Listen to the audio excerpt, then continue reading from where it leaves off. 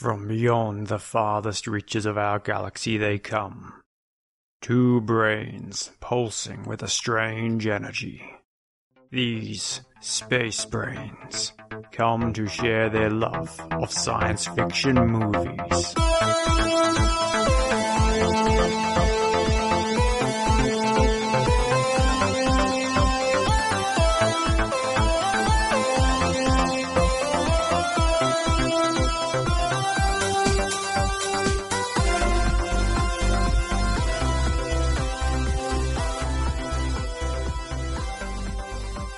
Hi, and welcome to Space Brains, the show where we joy watch sci-fi movies and talk about what was good and what was great. I'm Surrey, and this is Mark. Hiya! It's episode 60, so it's a classic, and tonight we're talking about sci-fi film The Terminator.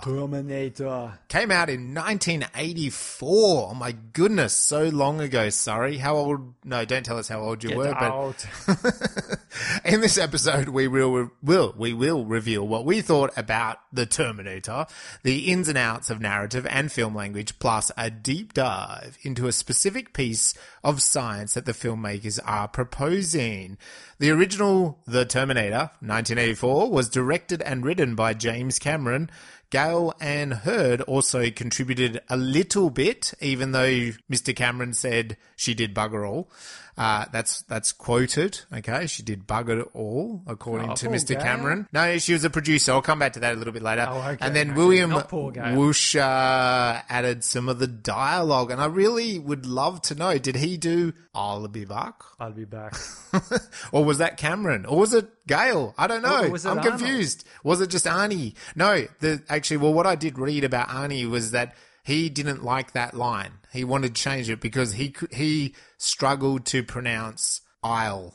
He wanted it to be I will be back. I will be back. That's right. He couldn't do it. Up and at them. He did it really resistantly, but Cameron would not give it away. So, That probably shines a bit of light on that joke in The Simpsons where they're doing Radioactive Man, Fallout Boy, and whatever his name is, the Arnold Schwarzenegger simile. He is in there, and he has to say the line, up and atom. But he keeps saying, up and at them.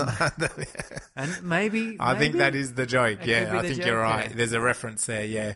Well, the story with Gale is that she bought the script for $1 $1. from James Cameron. I'd buy that for $1. As long as James Cameron got to direct it. That was his deal. You can buy the script for $1 as long as I get to direct it. And she signed off on that because she knew it was a great deal.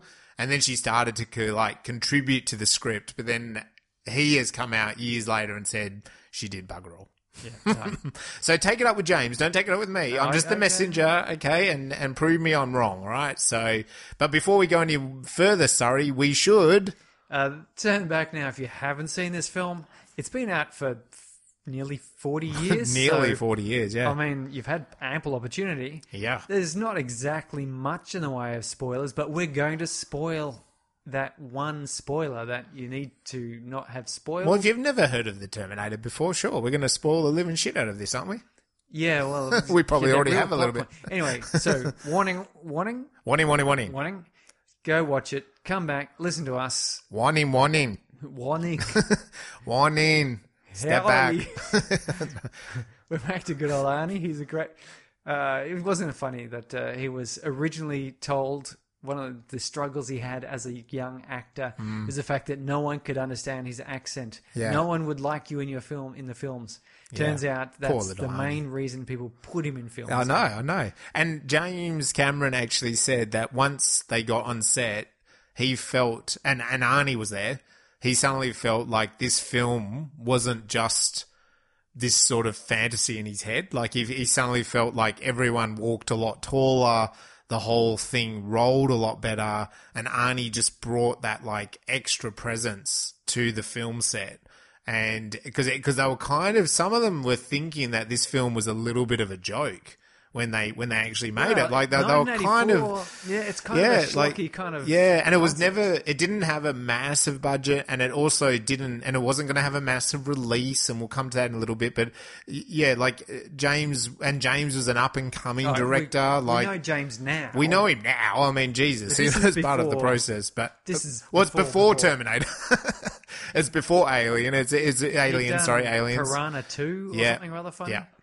So it wasn't, having Arnie on set, he actually said, it added so much more clout to the whole film. They were a bit unsure about it all. So everyone that was working on this was a bit... Because he came wandering in off the cinema release success of Conan. Yep. In which he also doesn't say a lot. Yes. But if you haven't seen Conan the Barbarian, we're not going to talk about it on this film. No. But you should go see it. Definitely. And then come back and listen. No spoilers about Conan. Conan was one of my favourite movies growing up. It's a great movie. It's a great movie. And I've seen it relatively recently, and it really is good. Like this film, I've seen Terminator a lot as growing up, and I think we'll talk about that in a moment. But coming back to it again, it's been a few years. It's really holds itself still. I was surprised because the last time I watched it was on VHS, and the quality was not great. And I remember I was like, what did I originally see in this film? It's it's kind of a bit ordinary. So I haven't seen it since. But then my wife brought up the concept that we could watch the Terminator. The Terminator 2 would be a good kids film. Yeah. It kind of is a kids film. John Connor is like a boy, and but we had to watch the first one. Yep. So I went, okay. And I was watching it, I was going, actually, now I remember why. Yeah. When I first saw this at a friend's sleepover birthday party. As you did with the Terminator. Why, we did not stop talking about or playing the Terminator, as it were, basically, for weeks afterwards. Yeah. Well, see, now we're talking about that now. So was that the first time you saw it? Was that a sleepover? Yeah, sleepover party. Group of boys. Never heard of it before because, of course, I would have been 11, 12, 13. So... I obviously I was too young to watch it in the cinema. Yeah. But we watched it at the sleepover, and, it starts off with the loud bang, bang, bang, and there's electrical sound and things happening. We immediately were enthralled by this huge, muscular, tough-looking dude who just, for someone, you don't know at the time, he just destroys these punks and nicks their clothes. And it's just like... Because we hadn't read the back of the cover or anything. No, I don't of course not. I don't know why I can't remember whose birthday it was. I can remember a few of the friends there, but I don't know which one. Anyway, we didn't read the cover. We didn't know that it was time travel cyborgs or anything like that. It was just, Arnie in those opening scenes, so powerful. Yeah. And he's so young. I mean, he's 37 or something, so he's not like a little kid or anything, but he's just... a fantastic presence. Doesn't say a word. Give me your clothes or some garbage like that. Yeah, and that's about it. And the heavy accent, of course, works because it's it makes him alien. The punks are Bill Paxton. Who goes on to with Aliens with James Cameron and Michael Bain, and they it's a great moment and. It stuck with us the number of times we would say, I'll be back. I know, I'll be back. Get out. I think, and that's why I really wanted to cover this question tonight because I'm sure, like you, I've seen this film multiple times, saw it as a little boy, saw it as like a teenager, saw it as a young man probably. Now it's been a little while, because there is so much content available at our fingertips, but I think... This film, 1984, again, I was way too young to see anything like this at the movies. I was only a real little bub in a way in 1984. But, you get to that age of around 10, 11, 12, this is on TV. It's on the Sunday night movies when we used to have that in Australia. We used to have a Sunday night movie, and this would be one of those ones. Die Hard's another one that they used to play. It feels like my memories tells me that they played it a couple of times a year. I don't know.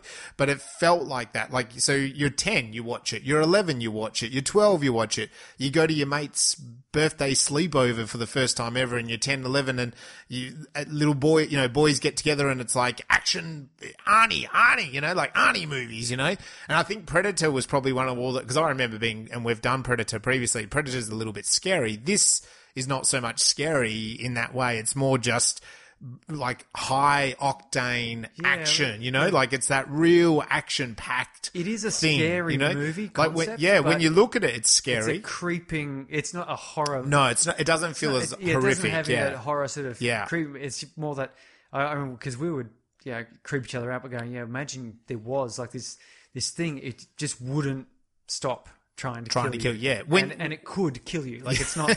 It's not like, you know, Doug down the road who shakes his fist at you and he right over his footpath or whatever. Yeah. But it's quite brilliant. And I think in the context of then, you know, if I'm about 10, 11, then it's early 90s, and you look at the actions that started to happen in the 90s from the actions we had in the 80s, like Terminator and other ones, Commando and stuff.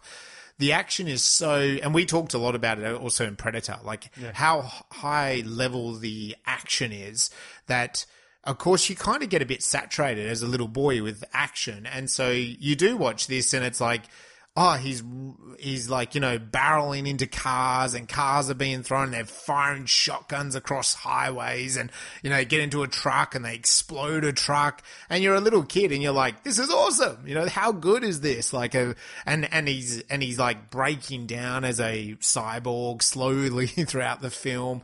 And like, I never really even thought about it at the time, how much he is this killer robot, killer cyborg. When I watched it this time, I thought, wow, he really is a menacing killer robot that doesn't stop. And they mention that, I really picked it up in this viewing, like they mention, Reese says it a couple of times, like he will not stop. Like there's nothing that will stop him. And no fear, no mercy. Yeah. And in this viewing, I really kind of picked up on that, like A, when it's Arnie, and then even B at the end, you know, the robot, like, they blow him up and he comes out of the fire, and then they rip him in half and he still comes out. And then even when he's ripped in half, his arm still like claws at her. And it's just like, it's non-stop on the mission, which is brilliant as an adult because that's what a cyborg would be. You know, it's not a human. It wouldn't just stop because it's been ripped out. No, it doesn't have a pain threshold. So it would just keep going. But then I think as it like reflecting on that viewing as a child, it's more like, hey, you know, like Arnie non-stop, like blow him up, you know, like what would it take? Like there was probably that ridiculousness in my head of like, what would it take to take Arnie down? You know, like this guy doesn't go down easy. You know, I've seen Commando, I've seen Predator, I've seen these other, you know, Running Man, that, you know, that's another good sci-fi that we have to come to at some point. But it's like, he doesn't go down easy, Arnie, right? Like, I think you're seeing the mix of the 90s, the Nicolas Cage actions and the Bruce Willis, Die Hard, like these guys, they don't go down easy. So you look at the Terminator as a kid and you're kind of like, yeah, it's just it's two guys going at it for 2 hours, you know. But and that's a different film. That's a totally different film that you like to watch, I know. But you know, but yeah, that the viewing experience this time, I suppose, for me, taking it in more from actually a sci-fi angle. I've never probably, when I was a child, didn't even think of this film as a sci-fi. You know, like I just kind of thought of it as an action. Yeah. You know, like, yeah. And then when you look at James Cameron's intentions, he actually, he had a dream in Rome, and it was that when in Rome, do as Romans do, write a script. Write a script. So, but he had this nightmare dream of, I think it was something like he was in a kitchen and this robot would not stop getting him. Like there was no way to stop this like robot thing getting him, right? We've all had it at some point. Robot mother-in-law, you know, sister, whatever, you know, it's all the same. It's all the same. But yeah, he had that dream of that, and he wanted to really homage. He loved John Carpenter horror, you know, at the time, and he loved the kind of 50s sci-fi, you know, the sort of, you know, attacking aliens onto the planet Earth, and you know, he kind of wanted to bundle, and it was more of a horror. Like it really was. Like he set off with the intention of it being a horror, like these cyborgs. The original script was 2 cyborgs come back and they basically fight in the 1980s, you know, like they fight in LA and, you know, over this woman sort of thing. And it would be more horrific. And there's still those elements. I don't know if you notice these moments, like, you know, the real red eyes of the Terminator and that ruthlessness of him wanting to just destroy her no matter what. Well, that red eye is what has become the way we know that a robot has gone to kill mode. It has, is that right? Yeah. Like, it's parodied in various cartoons. And so even Wall-E, like when he goes onto red, it's like the autopilot, like he's no longer Wall-E. There's plenty of serious films and TV series where when the robot gets a red glow. Yeah, the red glow, we're in trouble. Boston Dynamics, if you're out there, you know how it all rolls out, you know. So, yeah, there is that interesting... I found it a different experience this time, I've got to say. Did you find it any different this time? Well, yeah, I was watching it with my kids. Yeah, and they were cheering them on, and like. And who were they cheering for? They were amazed at the. You know, always the question. The Terminator moving, and when I was watching it, likewise, I was really appreciating more the pacing and the way we got a bit of a roller coaster of the action scenes, then quieter scenes, and like a bit of tension, and it was very good. Sort of looking at a bit analytic, because I obviously know the whole story. Yeah. There's no surprises in there for me. No, me too. But I was also really appreciating the fact that the special effects and the acting and so forth, if you just if you upgraded the film quality, because it had that definite 80s color grading, which is always kind of a little bit scratchy and harsh, and I'm not sure if that's just because of the quality of the film has not survived well or was not great, but... And maybe you'd probably want to tone down it, like it was so 80s, like the hair and everything else. And I think if you did that a movie today, people would think you're taking the piss. Yes. Because they go, no, you can't. The hair is too big. But this was 1984. But so what I'm saying is, if you made that film today, all exactly the same. Yeah. And just sort of, you know, Modernize the colour and maybe tone down some of the 80s things. You probably still need to set in the 80s because you can't be having internets and mobile phones and things, because that would kind of spoil a lot of stuff. You know, you'd have to change script too much. Yeah. But it was beautiful. Like, you wouldn't even need new special effects. I think the special effects were entirely up to date. Yeah. There was you could have, I suppose, improved some of the animatronics or some of the claymation. Yeah. Smoothed that a little bit, but even then that was not too bad, because it gave you that really uncanny good. Valley. Yeah. It actually looked like some of those attempts people have made of humanoid androids. Where they're looking a little bit rubbery, a bit kind of wrong. And to be fair, he just had a shotgun to the face. Yeah. And was, let's say, repairing himself. But anyway, so let's move on. Was this hope, warning, or experiment? I saw it as a warning. Warning. Because it's basically that premise of we give too much faith to technology, right? And then that technology takes over the world. And so, there's hope in that, you know, the human comes back and beats the robot, you know, in the story. But I felt that it's more of a warning. I would agree. Because, okay, we're not talking about Terminator 2 or Terminator 3, but essentially, you know, those story repeats itself, like the machines are still going to rise and take over.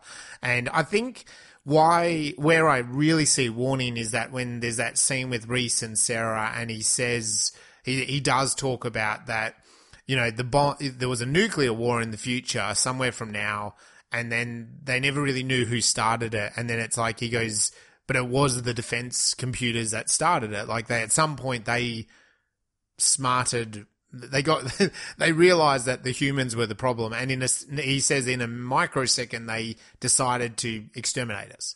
And then he goes on and tells, you know, the biggest story. And this time watching, I thought, it feels like there's a bit of a pivotal piece of the plot there that the writer, James, and what they really wanted to get across, that there was a moment there that humans kind of handed over the reins to the robot, the machine. And the machine then was smart enough to realize, no, you guys shouldn't be in control, like I should be in control. And so to me, there's a warning there, you know? Yeah, is handing your fate away. Away, Giving your fate up. Yep. Is is the same as death. Yes. Yeah. Yeah. Right? Basically, it's like being a prisoner or some such. Yeah, and also then the analogy in this story is, and he tells us, we don't see a lot of it, but in that future, it's basically like concentration camps. You know, the death is piled up; it's forever going on, and mounds of skulls. The mounds of skulls. Which I'm looking at thinking, who put those mounds there? Because where's the rest of the skeleton? Yeah, that's right. And it's just the skulls. All these people just huddle together, lie on top of each other, carefully position their skulls, and then just slowly decompose. But he does say that they like some of them were kept alive to then do all the work, and that included disposing of the bodies. Like he says something along those lines, and so you say that, well, maybe his job was to line up all the skeletons, you know, like all the bodies. You know what I mean? Like make a big pile of the bodies. They're robots. They don't give a shit. Hey, you human. Yeah. Pile up skulls. I want to step on one. Yeah, that's right. It looks really cool on YouTube. Check this out, kids. Don't mess with Rob. 10 I'll watch again. I mean, look, you could argue that there's a bit of hope and that humans always do this. We've looked at it in The Matrix and we've looked at it in other films where, like, we are so much like cockroaches, aren't we? And again, in this film, I mean, in analogy that they've bombed the living shit out of us. He even says we're right on the brink of extinction, but then John Connor rose up, you know, and it's like it's the same. It's like there's always a few humans, isn't there, that just kind of niggle over. Like you can in a house you can kind of like wipe cockroaches out, and then there'll just be one, and that's all it needs to be, right? One, and then there's eggs, and then there's more, and you're back to blowing them all. In our evolutionary history, they reckon that there was we nearly did go extinct, and there may have been as few as 10,000 or less than 10,000 humans left on Earth. Yep. At one point, like huddled down, South Africa, basically on the coastlines, and so it was pretty close for us then. Like, and now look at us, we're probably sort of regretting going a little bit, bit mad with our bonking, but I suppose someone's got to do it. Yeah. So so I see it as a warning. So that's fun. So it's a nice night for a walk, Surrey. It is a nice night for a walk. How many people do you think the Terminator kills in this film? How many does he genuinely kill? Well, now, I don't know. Like, this is my count. Okay. I have a count. But I'm wondering if you have a count. Because it was something that I was like, oh my God, he's fucking killing a lot of people. Well, he must kill, he kills a couple of the punks at the start. He does. Let's call it two. I think he kills two, maybe. Yeah. One of them runs off and then one of them hands over his clothes. Yeah. He then kills at least two Sarah Connors. Yeah.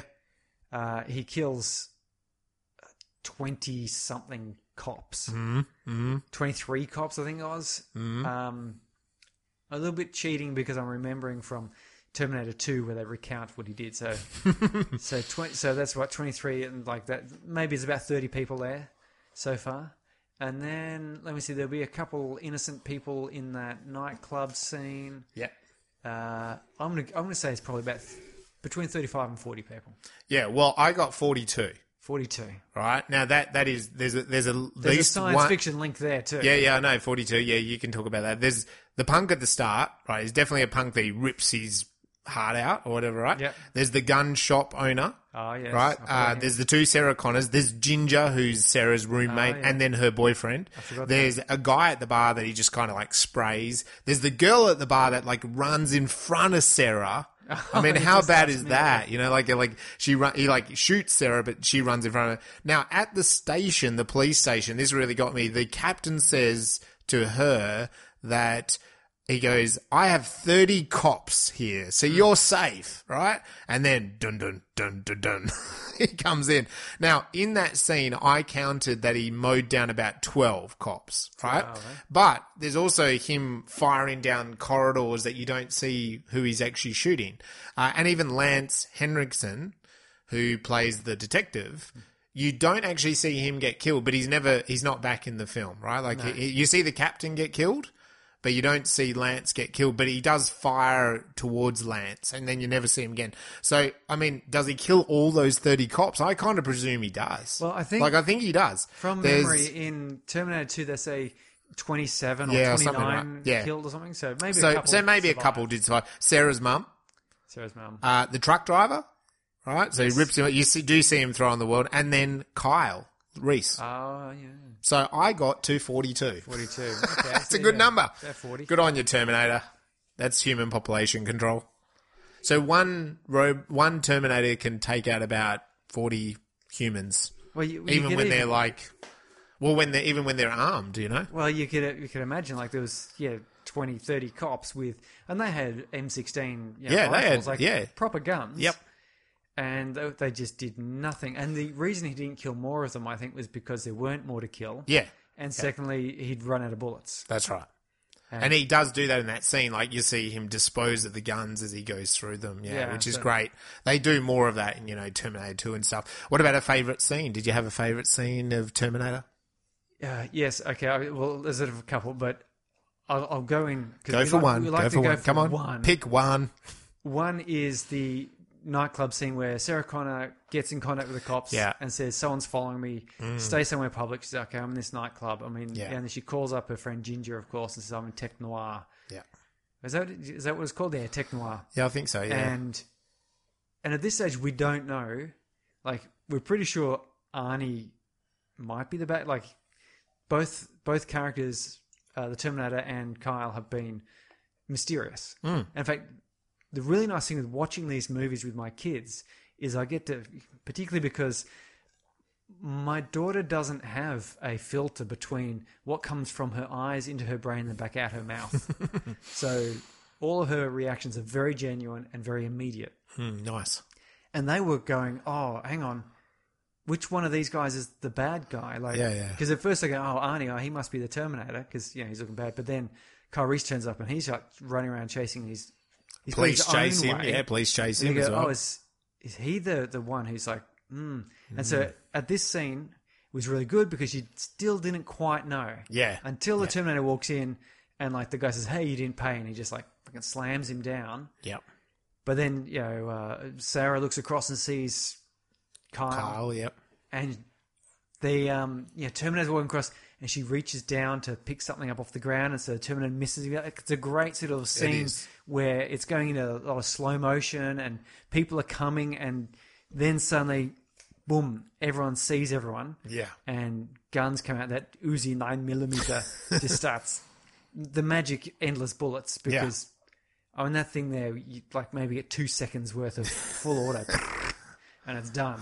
But he sort of just keeps firing. He reloads once, at least, but he must have had like 100 round clip or something. But yeah, it was brilliant, lovely little shooting, and even the way that the Terminator had this small submachine gun firing everywhere, and Kyle had a shotgun, a police shotgun, and popularized the trench coat for this purposes. This became a look. It did, didn't it? And and it's a brilliant sort of setup to get all three main characters in there, ready to go. But there's plenty of bystanders to get in the way. As you said, a woman jumps in the way and takes a back full of bullets. Yeah, and that rescues Sarah. So it's a brilliant sort of close quarters, exciting, thrilling sort of thing. It is. And the honourable mention of scenes is where the Terminator's back in his room. And he's pulling his eyeball out and stuff. Brilliant. And the landlord comes up and knocks on and says, hey, you got a dead cat in there or something? And we see inside the Terminator's view, he says, select appropriate response. Yes, no, maybe, fuck you, asshole. He says, fuck you, asshole.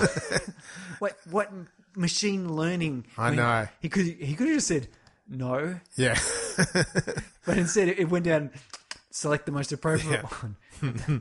And that's how that was quite a gross scene, but then this funny, selection he had to make.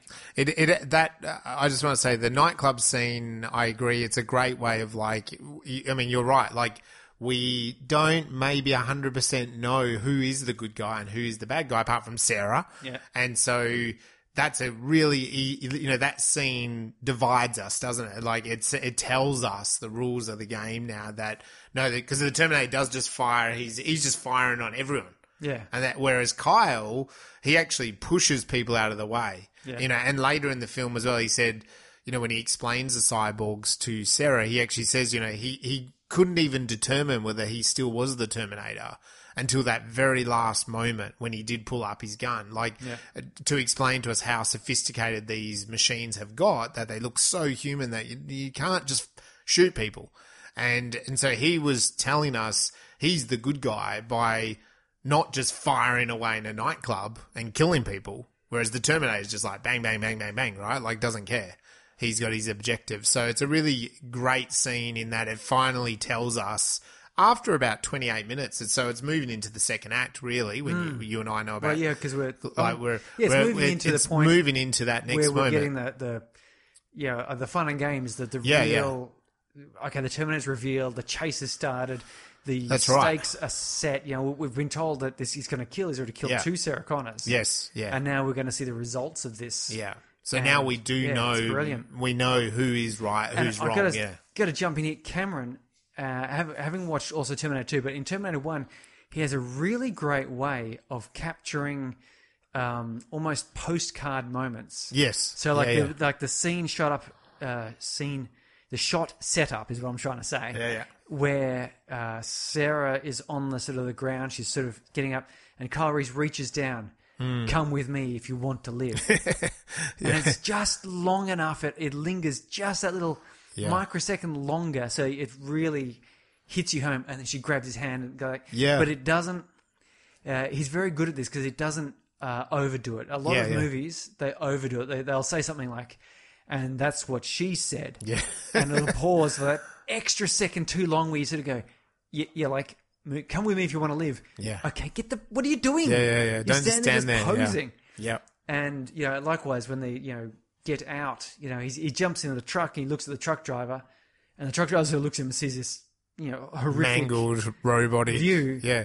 And he just says, get out. And the truck driver just doesn't even wait to slow and just gone. He jumps, rolls across the road as the truck's still moving, and I'll be back. And I'll be back's great. Other ones where Reese is like sitting there looking down. I can't remember what he says. He looks up, and he does his. He has no mercy, no fear. No, he does not get tired or hungry. He will not sleep. He will continue. Absolutely will not stop until he kills you. Yeah, sort of thing. Like it's this real postcard framing, and the two characters. It's almost like you'd have a still image, and have that sound bite. Yep, and it would still work. It would work. Yeah, I agree. In number 2, we're not talking about number 2. We'll talk about it another time. But it's similar sort of things. It's beautiful moments, almost captured. Is very good at that. And, I think we see it in his other films, but this film really has that style. Yeah. And all those moments you're talking about, like even earlier in the film, when they when he breaks into the retail center and he's getting his things, and the police, there's a lot of those moments that you're right, like they're photos. They could just be pure photos. He grabs the shoes and tests against his thing as the cops in the it's very 3D kind of things are going on all at once. And even in that scene that you're saying in the nightclub, Sarah feels like someone's been following, and we know it's Kyle because we've seen him. And there's a moment as the Terminators come in, and he's not paid he's not, and he breaks it. There's actually, when it starts to do the slow-mo, she suddenly looks up, and you're right, there's a moment he misses her, they miss the turn, and you're, as an audience, she's gotten away. But she then catches Kyle. Yes. Through the bar mirror or something. Yeah, and there's a patron walks past. Yeah. And he's there staring at her, and so she knows that there's this weird guy staring at her, but it's not the Terminator. And again, we as the audience are like, oh no, but hang on, you're maybe staring at the wrong guy. So you're exactly right. There's a postcard moment there of and there's an emotional feeling going on. So that's really a pivotal moment, I think. Wow. Okay, so we just move on from that now. Yes, we are. Okay, so let's talk about your favourite sci-fi. What did you get out of this as a sci-fi element? Well, apart from that complex idea of a cyborg, I love that Reese says they even sweat. Like they even sweat. Like he says they're a machine. Had rubber skin. Yeah, the rubber. Easy to identify. Yeah, but the way he describes it, and I don't know exactly the words, but it's like, hard metal skeleton, and then they've got flesh and blood and bones and hair, and so it's really hard to recognize them. As again, he's talking about that nightclub scene. He didn't know. He couldn't even convince himself that was the Terminator to the last moment. But he says like they even sweat, like, and you're like, far out, like that's hardcore, isn't it? Because what's the point of a robot sweating? It's just a disguise. So that's amazing on its own.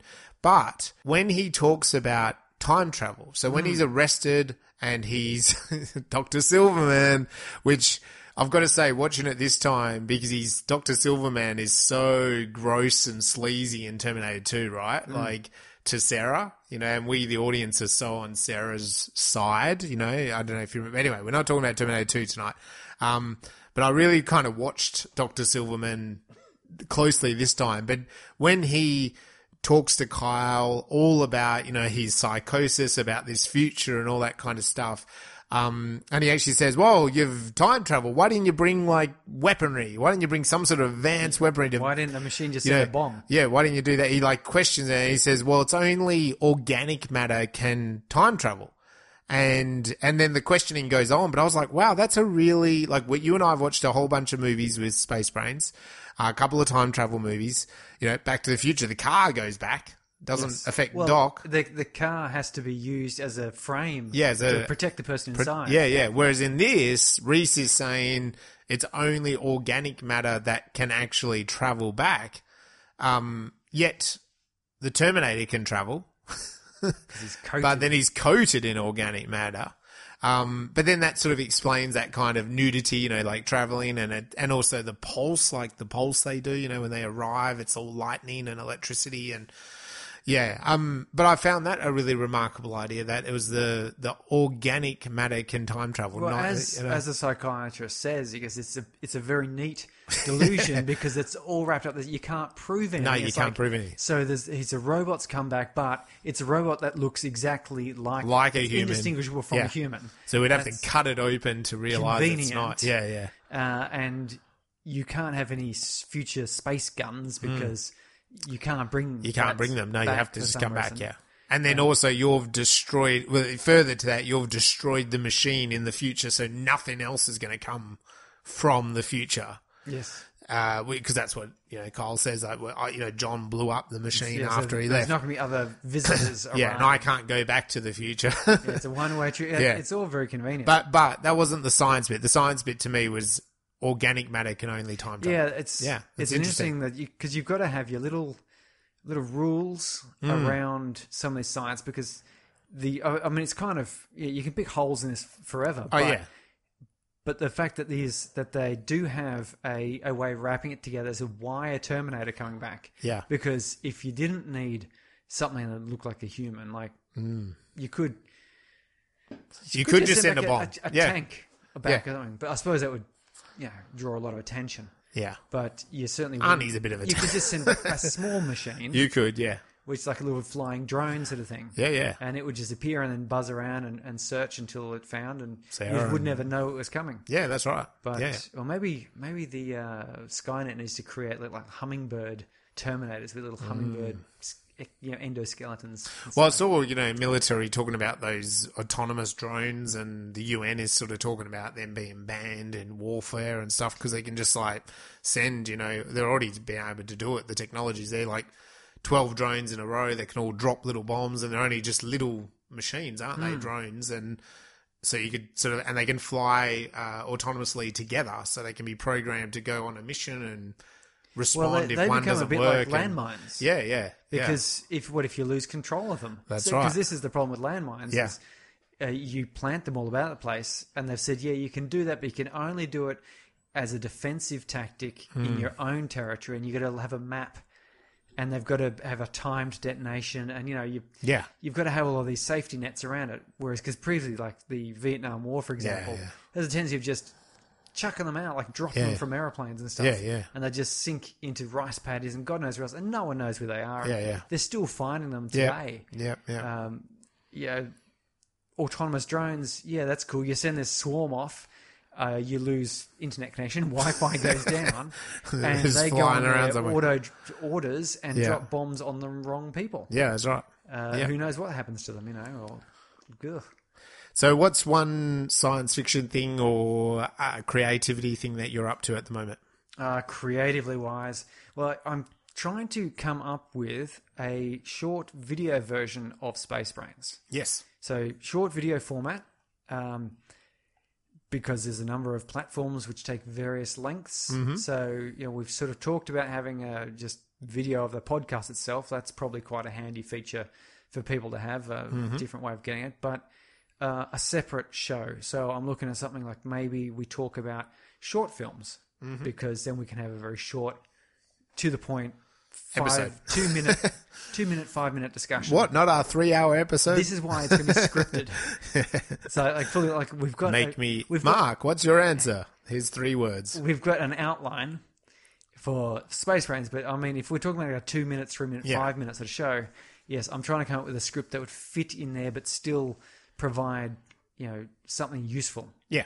Fair something enough. that you want to listen to. You go, oh, okay.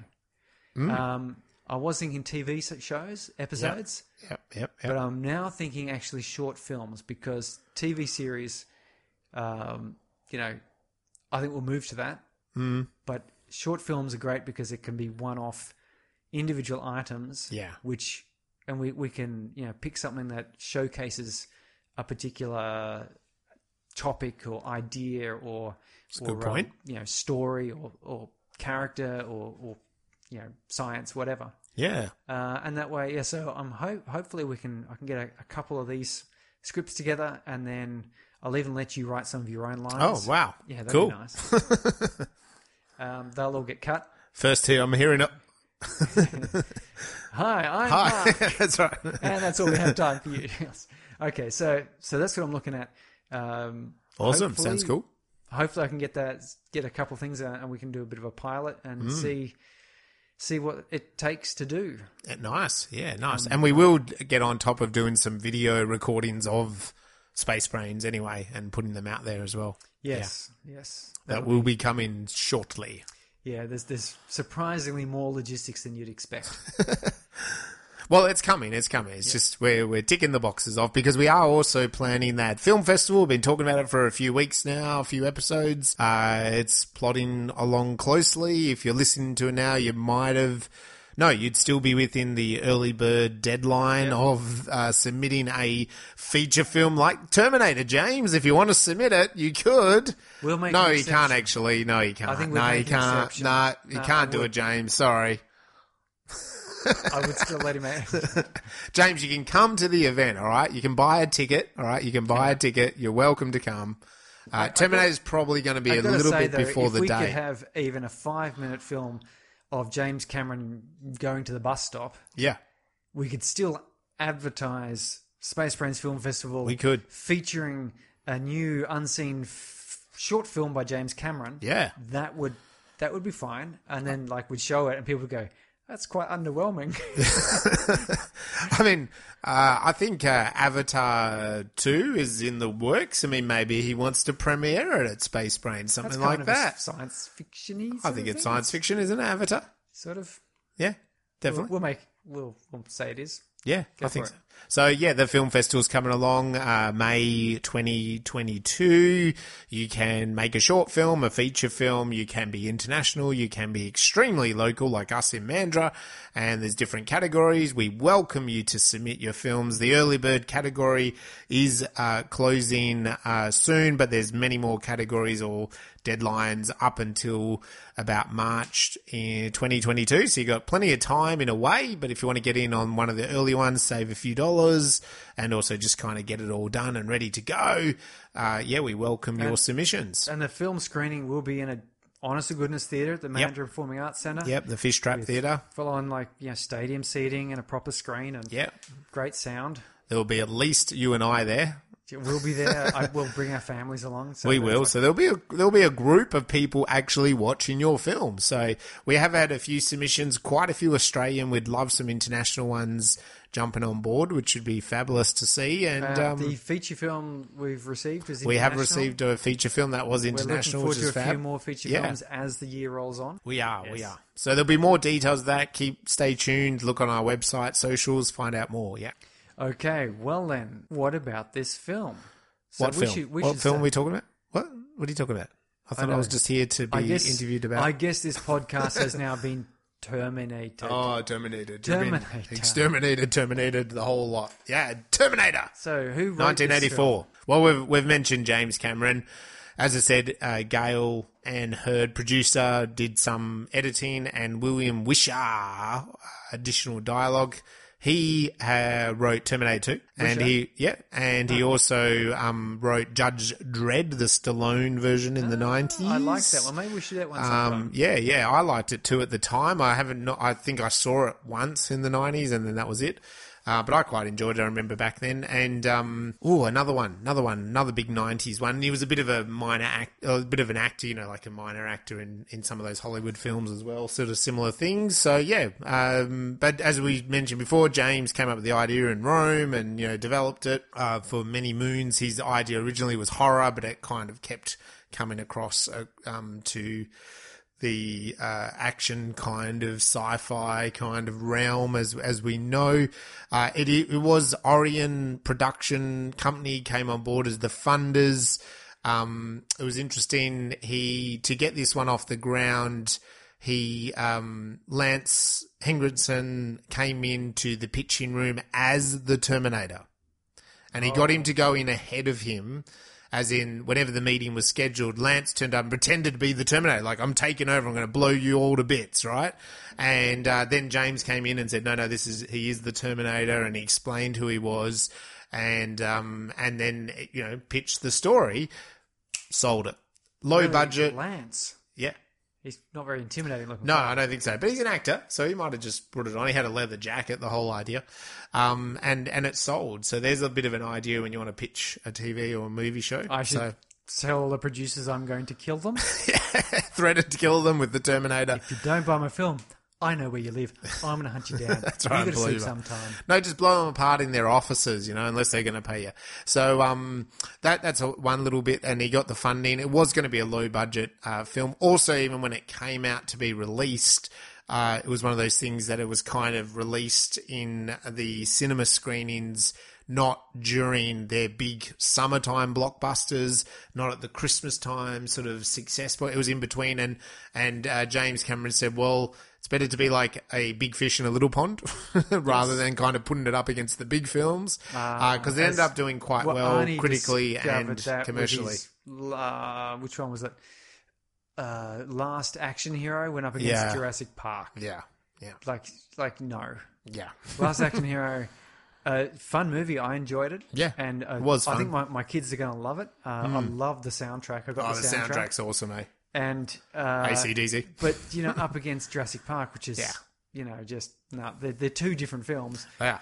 No. Well, the problem with something like Last Action Hero as well is like if you're a die-hard action hero, it's kind of like funny, and then it's hard to know, am I laughing at myself? And that's the thing with even Arnie, you're kind of like, hang on, are you taking the piss out of action films? Like as someone that's a cinema goer, someone that likes film, I can kind of get the joke, but I can understand an audience going, yeah, but this is kind of like stupid, right? Whereas I want him to be the Terminator. Like I want, and this is what happens with some actors. So you're like, no, I want you to blow the living shit out of people. I don't want you to like joke about blowing the living shit out of people. And then you don't want the action to be so, like, that's the thing in Last Action Hero. There's some action scenes that are like a bit, they're so far-fetched that you go, well, hang on. Yeah, come on. I loved it. I was an Arnie fan. Yeah. Still am. I've watched 23 of his films. No, but hang on. Here's a thing. In that, he goes into a video store and Sylvester Stallone is the Terminator. Yeah, I love that. Right? Yeah. Yes. There's our connection. So Arnie signed on to be Terminator. Again, it was one of those things that I think you mentioned Conan before. I read online they had to hold schedule of this because Arnie was doing Conan, and his agent didn't want to let him go to do this or something. There was some sort of confusion over that. Linda Hamilton sprained her ankle the week this was to begin shooting. So all the scenes where she's running and stuff, they had to push out instead of having them at the start of the shooting schedule. Oh, I can tell you as a filmmaker, shooting schedules, like, oh, it's a nightmare. You could imagine that. You'd be like, oh yeah, great. Just break your ankle. We're about to get you to run all over the place. And she was in pain the whole time, they said, that basically with this broken ankle. And when they cast Michael, is it Michael Bain, yeah. I thought it was Bain, yeah. When they cast him, James they had a lot of problems casting this actor because, and he didn't want to do it. He'd done a couple other high prize. I was reading here sort of saying that there's this, Arnold Schwarzenegger's going like, kind of this schlocky, big meaty dude, like he's going, that's who they've got attached to this film. Like that's, because Conan was doing well in the theatres, cinemas, but it's kind of a bit of a schlock film, you know, it's not serious. And Michael Baine's a fairly serious actor. Yeah. And he recalls sort of going, I'm not really convinced about it, but his manager, his agent, managed to sort of point out, well, you know, it's a romance film, and like you really sell that well. You're a good-looking guy, intense eyes. This is where you want to go and where you want to be. And let's face it, Arnie is a bodybuilder. He can't act and he can't talk. You're gonna you will be the actor, and you'll be the hero of this sort of science fiction romance movie, which is going to put you right where you want to be. Yeah. And so Michael Bain, I think, sort of went, okay, look, I'll give it a shot. He says he was pretty happy because he got on really well with Linda Hamilton and also James Cameron. In fact, he went on to do Aliens with James Cameron afterwards. Yeah. So and I read that James is a bit the same, that they had a lot of actors, and he's got such a short time frame to basically not only convince Sarah that, you know, like, this is real, and then also secondly basically fall in love with her. Yes. He's got like a few scenes to convince everyone to do that. When he says, I travelled back through time for you. Yeah, for you. And you could be like, he needs to deliver that with sincerity and authenticity, so that you don't kind of go, really? I know. I think these days women would be a bit like, I don't think so. Really? That's a lot of effort. That's a lot of effort. That's a lot of pressure you're putting on. It's a lot of pressure you put on this relationship before we've even had a date, you know, like, What if it turns out, you know, we don't like each other? Yeah. So, but she falls for it. She loves it.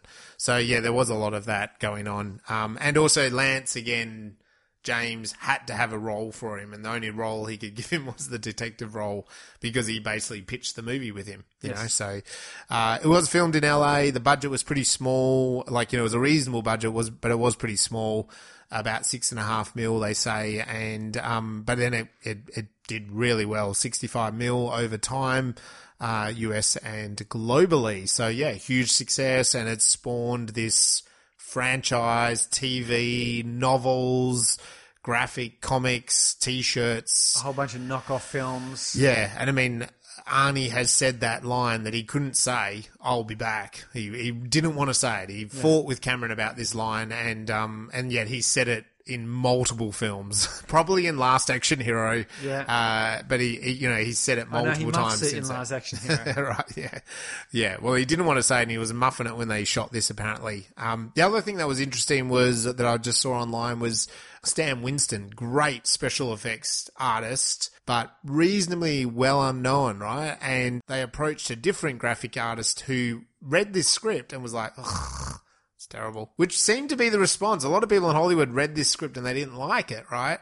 And even as I'm talking, like, it's got funding, it's moving, it's going to production, and he handed it over to his friend Winston, who then Winston came up with the way the sort of Terminator kind of looks, and they spent 6 months building that puppet out of metal and things that, you know, we see at the end of the film. And Cameron really cleverly, there's that scene where, you know, when he comes out of the fire and he then starts like hobbling after them, and he really wanted it, like, they started shooting it with the robot, and he felt it wasn't realistic enough, so they actually got Arnie to hobble. do the hobble. You know, like what would the Terminator do here if you weren't burnt? And they got Arnie to do the hobble, and then they just replicated it, and then Cameron was pretty happy with it. And I think there's a lot of value in that. You see the foot joints, don't you, really hobbling along that floor towards Sarah, and as they break into the factory and stuff. It's like a terrifying metal skeleton. It is. It's great. So and I think, and Stan Winston's gone on. He's many creature effects. Google him. He's a great Hollywood special effects artist.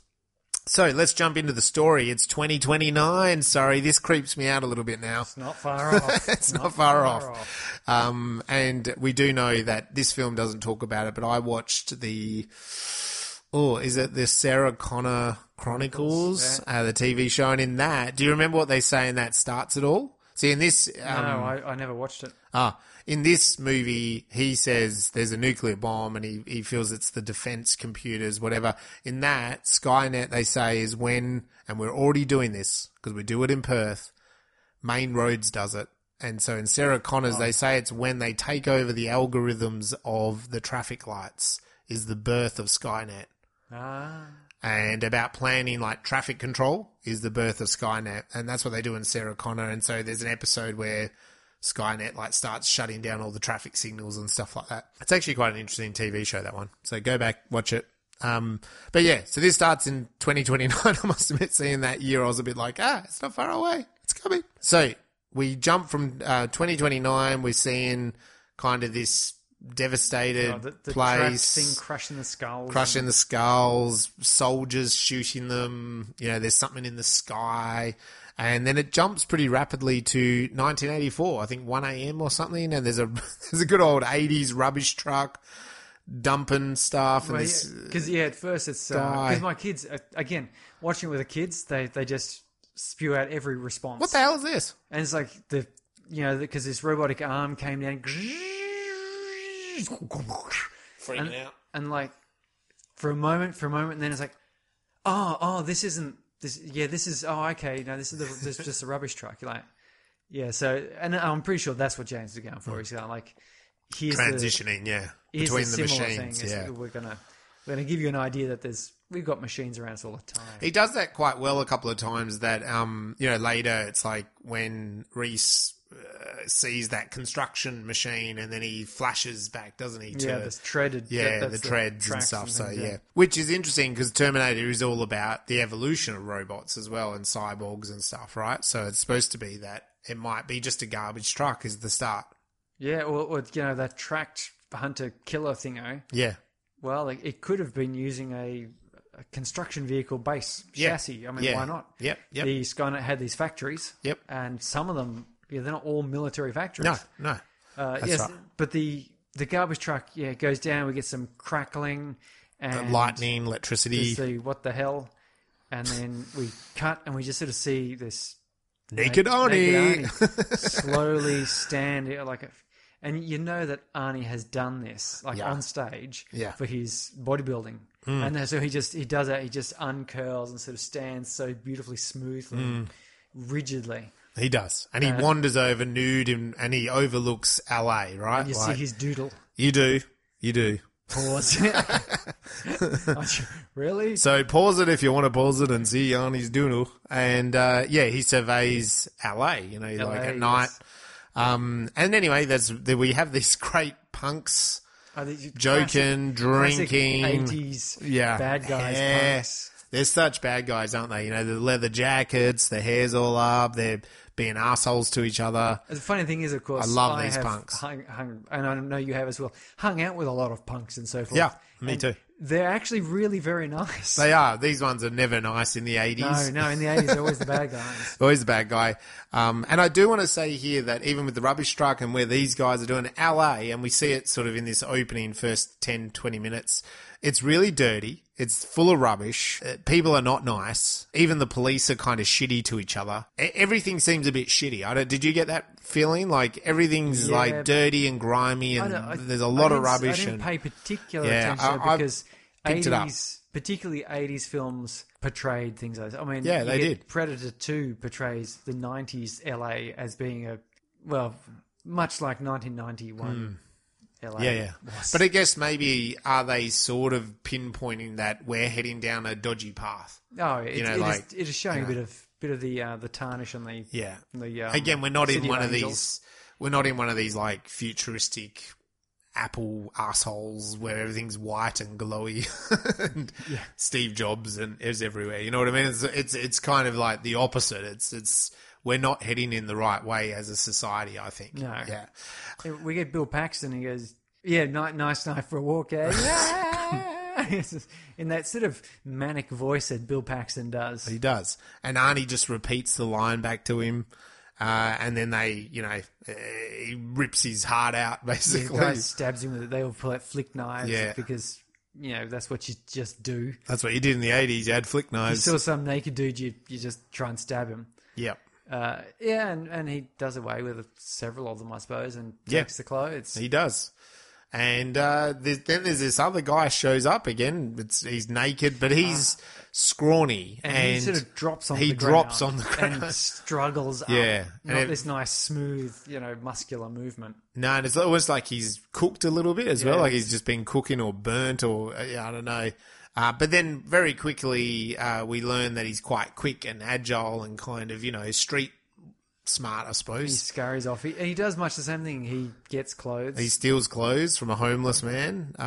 This time the police rock up and they bloody come in heavy on this guy, don't they? I mean, there's like 6 cop cars, I think. And some dude just stole some pants off a homeless guy. Get him! Kill him! As opposed to like, oh, okay, hey, homeless guy, here's like some pants. Some new pants, We keep spares in the truck because you never know when you come across someone who needs something. Yeah, wrap a blanket around yourself, whatever, No, we're going to take this sucker down. That's right. Yeah, so, and then the police chase this guy. He goes into a clothes store and kind of escapes them, gets some clothes, gets the trench coat, shoes, the Nikes.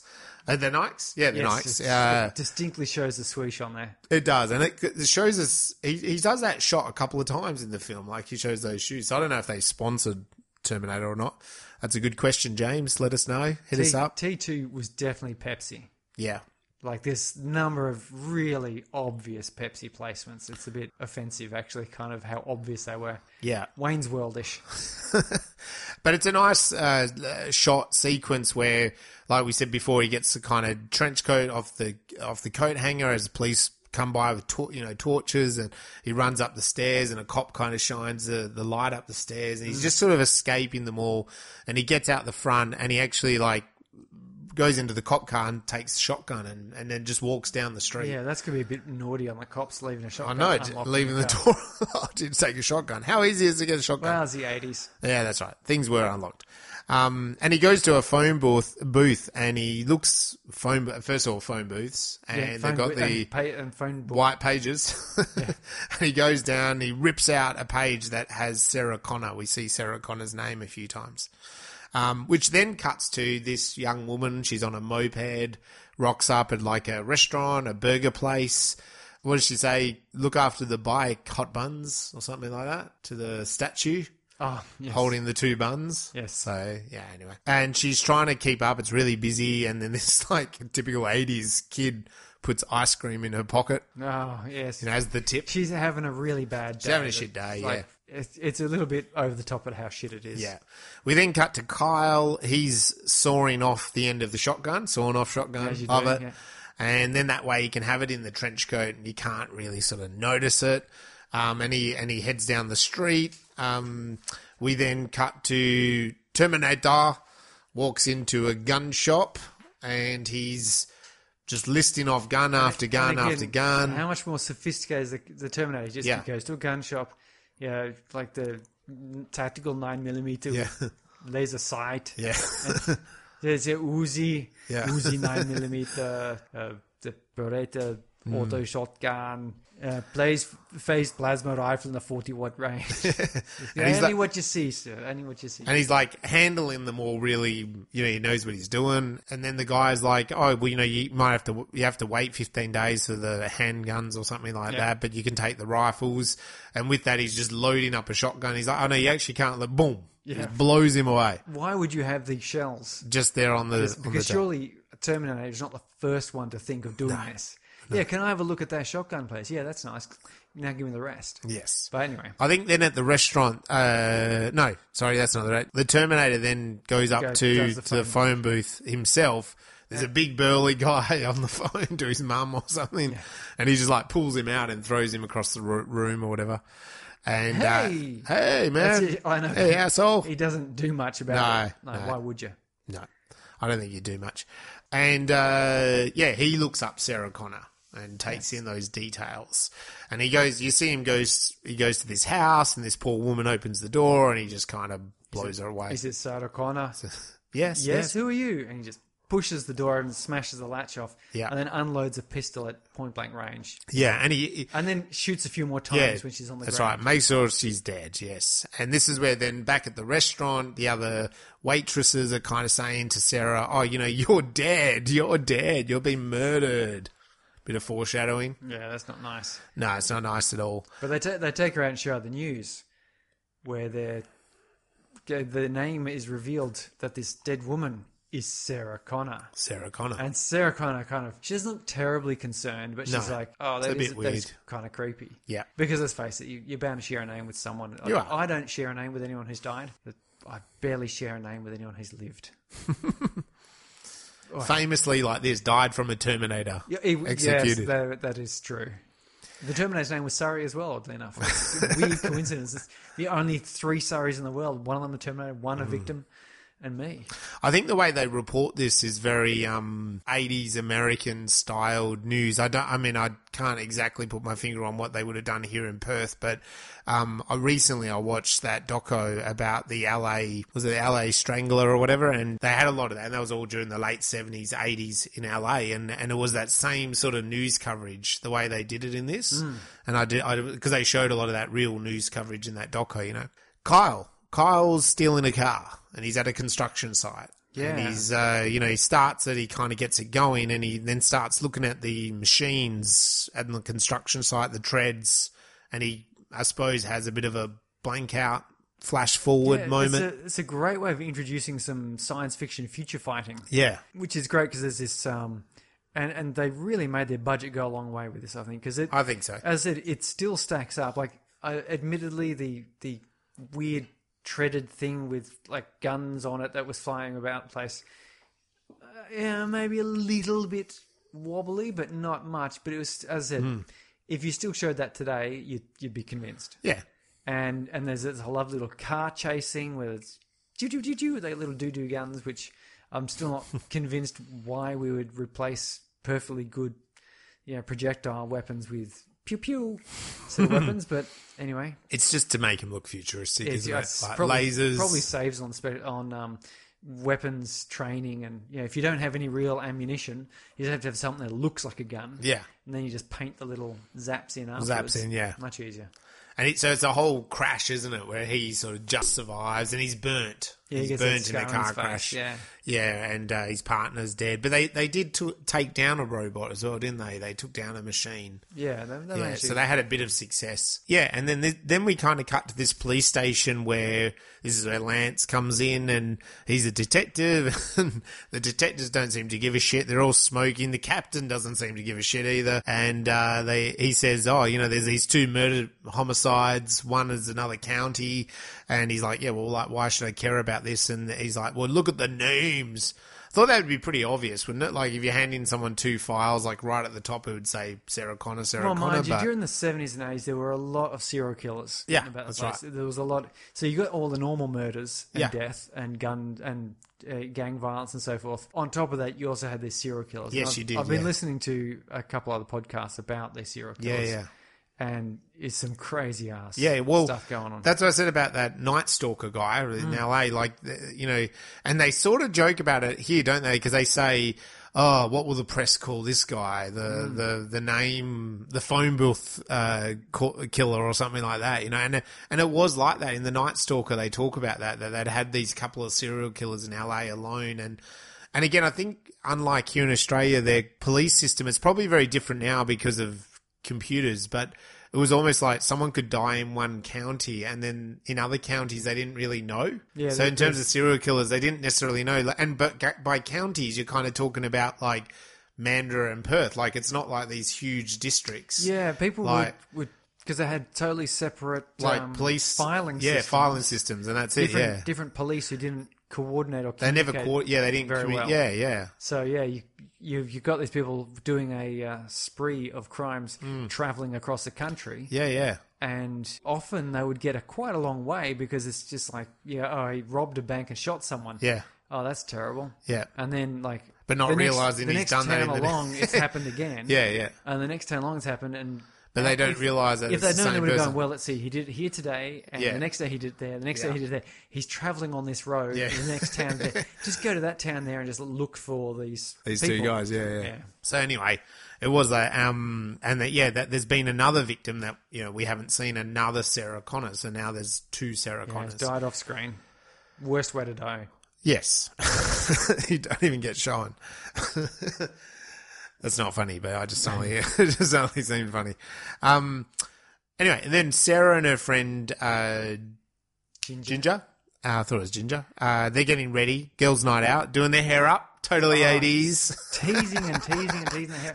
And for the some perm. reason, we keep seeing this lizard. We do. They have a pet lizard. I'm not sure why this lizard was so important. But no, but it was important. It was important to James Cameron. It appears in multiple scenes in this movie, which is quite crazy. Yeah, I guess it's... Yeah, I thought about that myself. It doesn't really do anything. Doesn't do anything, doesn't add tension, doesn't save the day. Was it one of the actors' pets? James, or was it in the apartment? Yeah, it just came with the apartment. They couldn't get rid of it.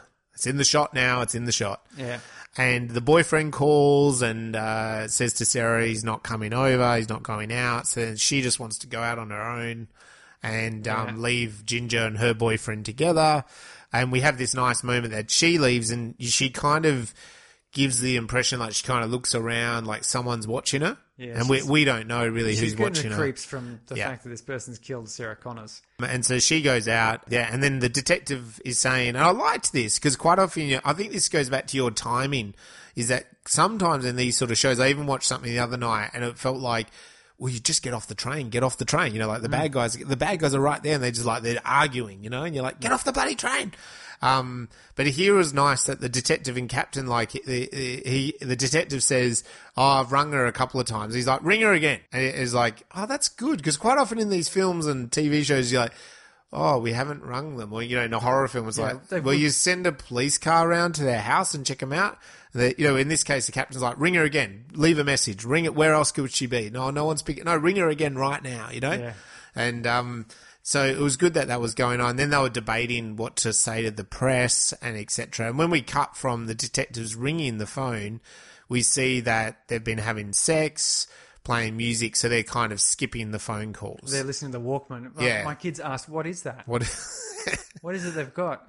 First of all, there's headphones at the time. You don't see this style of headphones. No. Now it's either earbuds or full-on Princess Leia hairpieces. Yeah. So you're exactly right, yeah. I'm glad you're educating them on that. Stuff from the 80s that will never be seen ever again. The white pages, did they also say what the hell with that? No, they've seen that in enough shows. They've seen that in other shows, okay. You don't really see that in shows now, but do you? Like, you just don't see white, because why? No, exactly. Phones with cords. Phones with cords, yeah. Which is one of the funny things about Napoleon Dynamite, where there's phones with these massive long cords. Long cords, yeah. I don't know. Yeah, the Terminator rocks up, though, to the last Sarah Connor on the list, and he kicks his way in and... wakes up the boyfriend. Yeah, Ginger's gotten up and is making a sandwich, but she's still listening to music, so she can't hear. She can't hear anything. The boyfriend goes, oh, hey, what's going on? And sees the Terminator and attacks. He puts up a valiant struggle. He does, actually. He's not going to do much, really. Now, let's just pause there. I mean, they are not noise-cancelling headphones, are they? So she must have had that music up loud. That was the trend of the time. It was. To damage your hearing. If you weren't damaging your hearing, what good have was it? So loud that they are noise-cancelling, as in you'll never hear anything ever again. And then she turns up and gets shot. And just gets blown. He just blows her. The little lizard, whatever the lizard's name was, turns up again as the Terminator scans it and goes to point his gun at it, but it says, well, it's a lizard, I don't really care. It's not part of the mission parameter.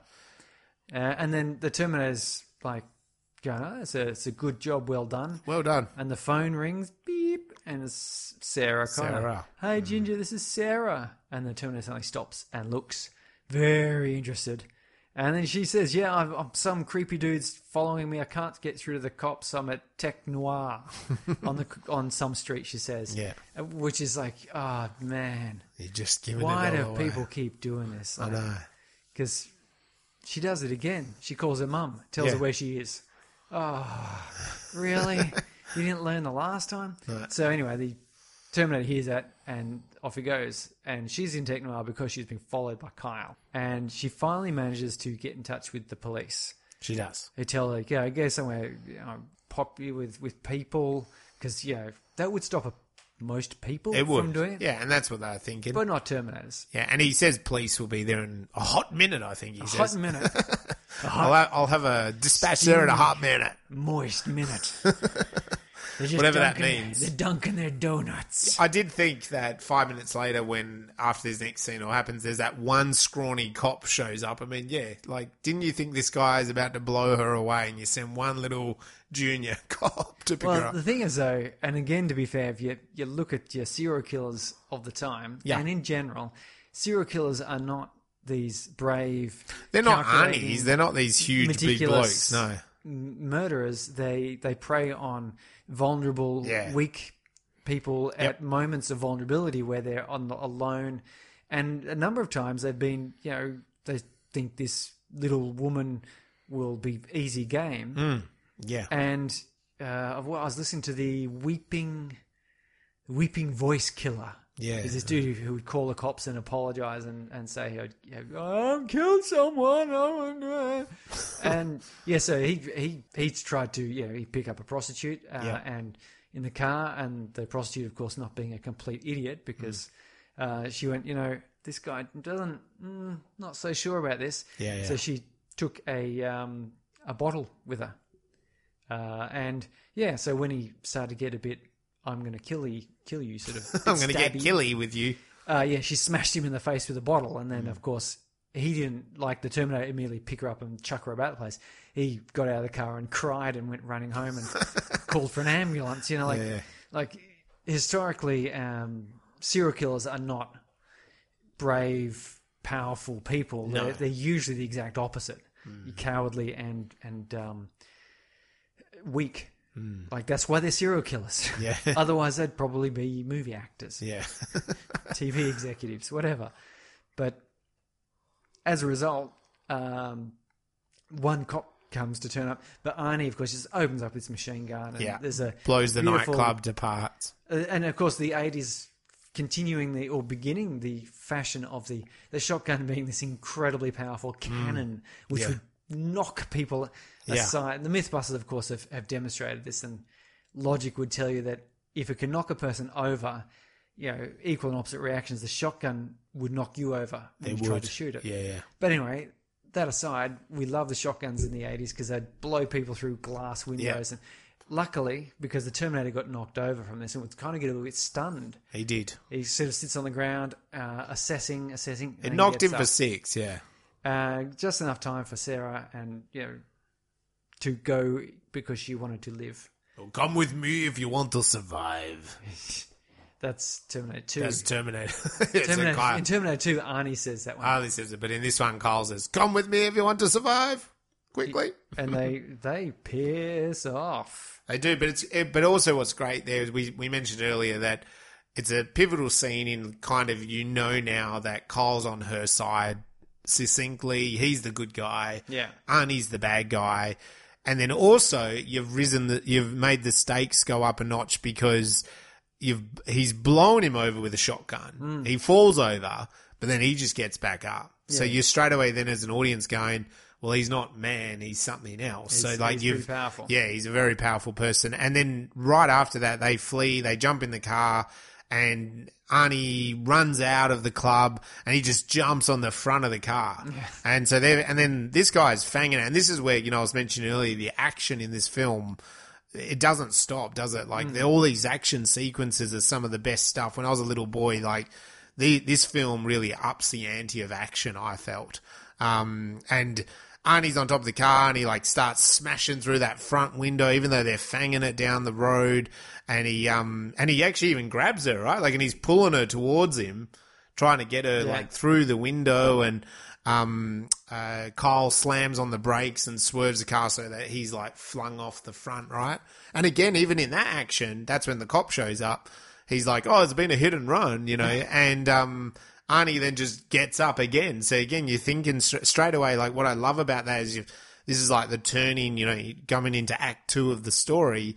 But it's like, yeah, the Terminator is a freaking beast that's not just going to go down. Like, and that's the thing. I remember I didn't think it so much this time, but you start thinking, I think, as an audience, you're like, yeah, what's actually going to take him down? What's it going to take? It's going to take a lot. Yeah. Direct blows. So we saw he got stabbed at the start, but it was just sort of in the shoulder, and you kind of go, okay, that's not terribly exciting. But here he's had a shotgun. He's been flung off a speeding car. Punched through a windscreen. And I just love that. Then he goes up to the cop and just like, boom, knocks him against the side of it and throws him across. It was so good. Like, it's you can imagine. I can understand James Cameron just going, yeah, Arnie's perfect. Like, I know. Could you imagine anyone else trying to play No, I know. So they give chase, and that's what I mean. Like, when you just have a second, now there's this great chase scene in the cars. They're firing, you know, shotguns across, you know, this highway. There's a police car giving chase, and the whole time, and this is what I mean by car chase. I've definitely seen modern films that don't do as good of car chases as this film does, because the whole time, not only is there, it feels like it's ramped up speed, like it feels like real speed is happening. So there's immediate action, you know, that, you know, if they did something wrong, he goes up onto the sidewalk, he's like taking out trees. Whenever there's a possible turn in the camera shots, they hit another car as well, like they sideswipe another car. I don't know how many cars they hit in this film. I didn't count it, but it's like they just are constantly damaging stuff in this film. And that I think when I think about me as a little boy, that's what I loved about it. It was just like constant destruction, this film. It was. You know, like it was a lovely smashing, and of course it's all smash and grab. It's all practical effects too. So it is. It's real. There's a real cars being smashed, windscreens being broken. Yeah. It's not just a bit of CGI of broken windows. The gunshots are blanks, obviously, and squibs.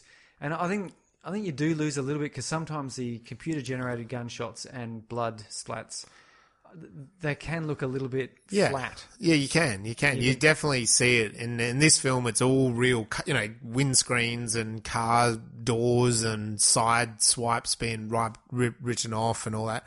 And here, we get a Pope in the pool scene. I love it. What is a Pope in the pool scene? It's where we have to have a bucket load of exposition delivered to us in one go. So the explanation of the story of Kyle and the future. Yes. But why is it a Pope in the pool scene? What does that mean? It comes from Blake Schneider. His analogy is the Pope in the pool, as in you've got a big bunch of information to tell the audience. You need an interesting scene to kind of distract the audience whilst you deliver this material, like if you walked into a house and the Pope was in the pool. Yes, having a bit of a swim. You'd be like, that's weird. And at the same time, I can tell you my life story. Yeah, so you're sitting there talking to someone unrelated. Yeah. And the Pope's not actually in the scene. No, but he's swimming. Yes. Yeah. And so why is that? Why do I saw this? I'm like, oh my God, it's a Pope in the pool scene. It's perfect, because Kyle is fanging it down the road. The Terminator is chasing them and shooting at them, and it's danger. And then this is when he's telling the exposition, you know, like, and he's saying that he came back from the future.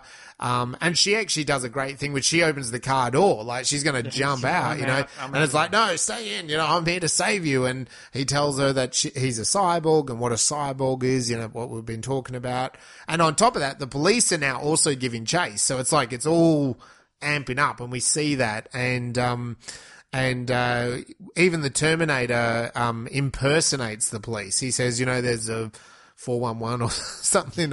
I'm giving chase and I'm in this direction. And so, you know, and that's a great little starting, a bit of like stuff for the future, isn't it? That he can impersonate the voices, which is so cool.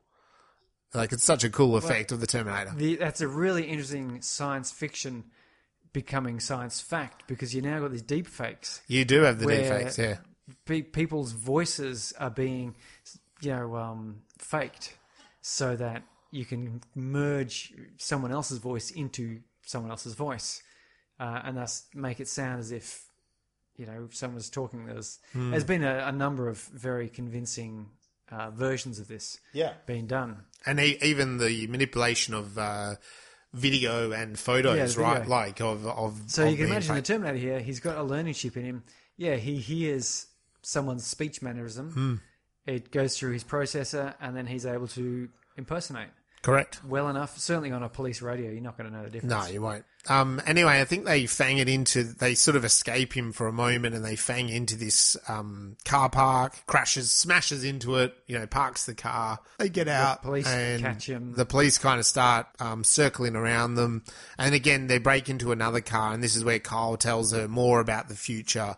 And he does that big line, that one that you were saying before, that he can't be reasoned with.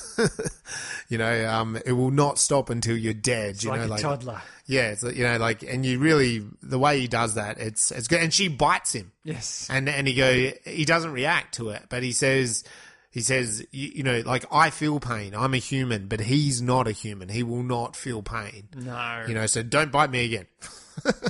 It's a funny thing, isn't it? She bites him. She's all bloodied up and but it's cool. Police spot their car and they surround the car park. The Terminator hears that, so he's kind of like honed in. And then Kyle keeps, again, this is all Pope in the pool stuff. Kyle's, because there's danger everywhere. There was all these cops. Again, it's a bit like the opening scene with Kyle when they're in the retail shop. Yeah. They're all sort of like torches and police cars. There's nowhere for them to go, and this is where he says about the nuclear war and the defense system. The idea was to keep us safe, but then, in a microsecond, it decided to exterminate the humans, and he's like, everything here is gone, it's all gone. And he grew up in that wasteland, and it was all kind of, nothing was going to eventuate until this man showed up called John Connor. Your unborn son. Thank God we've been saved by a white man once more. That's right. What would we ever do? And he taught us to fight, and she's a bit like, well, I don't know how to fight. You can see that's her face. It's a great cut there because when he delivers that line, like, it's John Connor, your unborn son, the Terminator is then there and attacks them. So it's like, Pope in the pool, that's just enough information, and now it's time for action. And they sort of do another chase, and there's more firing I've got to say, bullets. Jump in. You're saying that there now, and I realised that as a kid, and watching my kids watch this movie, it really was enough information, because you think about it, and really you learned all about the future war and Skynet and everything from literally Kyle just telling us that. There was no visuals of it. There wasn't any we visual. saw those little flashbacks he had there, so you can appreciate. Yeah. But really, all the real information was just Kyle saying, "Hey," and Skynet then launched a nuclear attack, and that destroyed everyone. And then we've been fighting the machines, and then John Connor saves us, and you're John Connor's mum. Yeah. And there's I never once thought that was the source of the entire lore of this whole franchise. Was this it's trick, isn't it? Little speech, because it's a tense moment as they're creeping around the place and they find a car that is unlocked. Down and then, as I said, as soon as you hear the punchline, you're because that really is the punchline of the whole show. The whole movie is, okay, that's cool, bro. You've got this nuclear war in the starting line of it. Why should we care? Why do we care? And it says, bang, your unborn son. Yeah.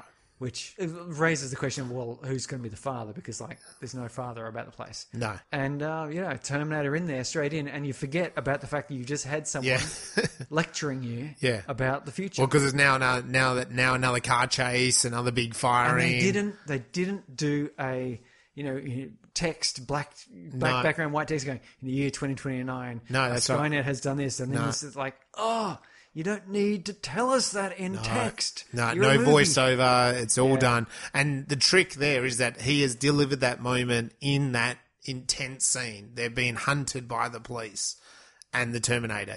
That's the trick, right? So Blake Schneider's so true. There's no time for her to go, well, that doesn't sound very reasonable. It's like, we're off again. Let's talk about this a bit. It's like, well, no, because... oh my God, it must be believable because it's so hardcore. They cut off before she really gets to react. That's the trick, right? So it's a good little note for any writers out there. That's a good little scene figure out if you have to deliver. You know, you take this premise.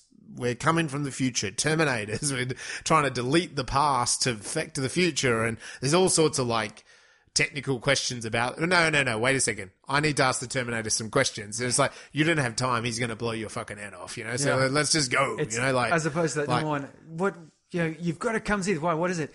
There's no time to explain. Yeah. Just follow me. And you go, I'm not going anywhere until you explain it to me. and they lead you off, and you get there, and you go, oh, it's an alien spaceship. Why didn't you just... That would literally have taken less time than the time it took me to follow here. Yeah. But this one here, no such thing. And I do like as well, he says, I noticed this time watching, he also says a couple of things like, I don't know who did it. I actually don't know who did that. And then he even says with the time thing, he goes, I'm from a future, but I'm not a science guy. Yeah, I don't know that. I can't, he's basically saying, I can't explain that rule, right? Yeah. Because it'd be easy to go, yeah, that doesn't make any sense, but if you've come from the future, how are we, you're affecting the future now anyway, but he's like, I don't know about that, but I just know that I have to be here to save you, so it's a primal goal, right? Like it's not bogged down in the details.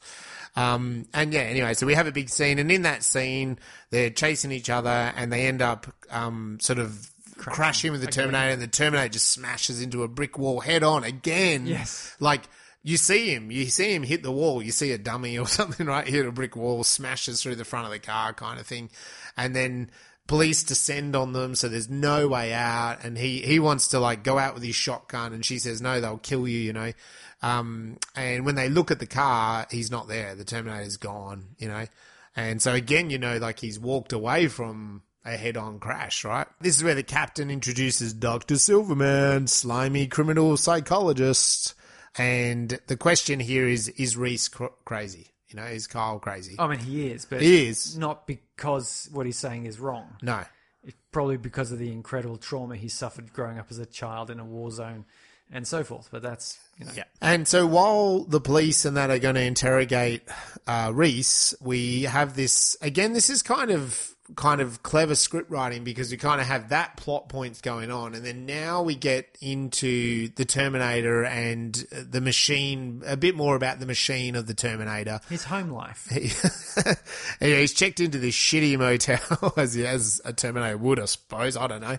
And the first scene there is he's got the bloodied eyeball, and he's got this damaged wrist, and so he puts his wrist down, he gets a scalpel out, and he cuts open his wrist.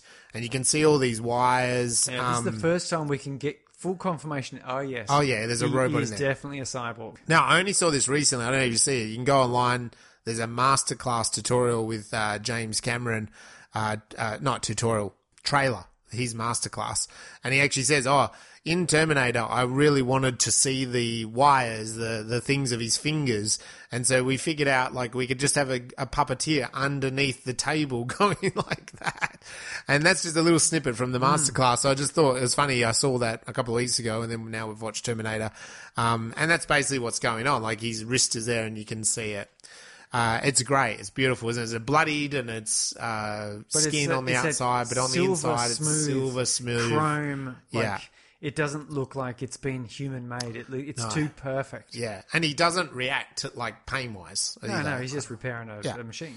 A machine repairing a machine. We have this great segue where Kyle and the psych is questioning him, and he says those things we talked a bit about earlier, that the Terminator went through the time machine, and then he was the last one, and then John Connor would blow up the time travel, and he's like, well, how are you going to get back? And he's like, no, there's no going back. I'm stuck here now. It's a do or die mission, isn't it? So again, it's raising the stakes because he can't go back to his and there's home. No cavalry coming. There's no one else is coming to save the day. And I think also, but I found it means that if he succeeds and he destroys the Terminator, then Sarah Connor's okay. No one else is coming to kill Sarah. That's also what I saw from that. So it made it a very clean understanding of the good guy versus the bad guy. If we do destroy the bad guy, we're okay. The mission is accomplished. Yeah, because when you set up a critter as powerful as the Terminator, you need to have an off switch. Yeah. In all of these movies, you've got to have some sort of a clever way of making sure that this overwhelmingly powerful villain isn't infinite.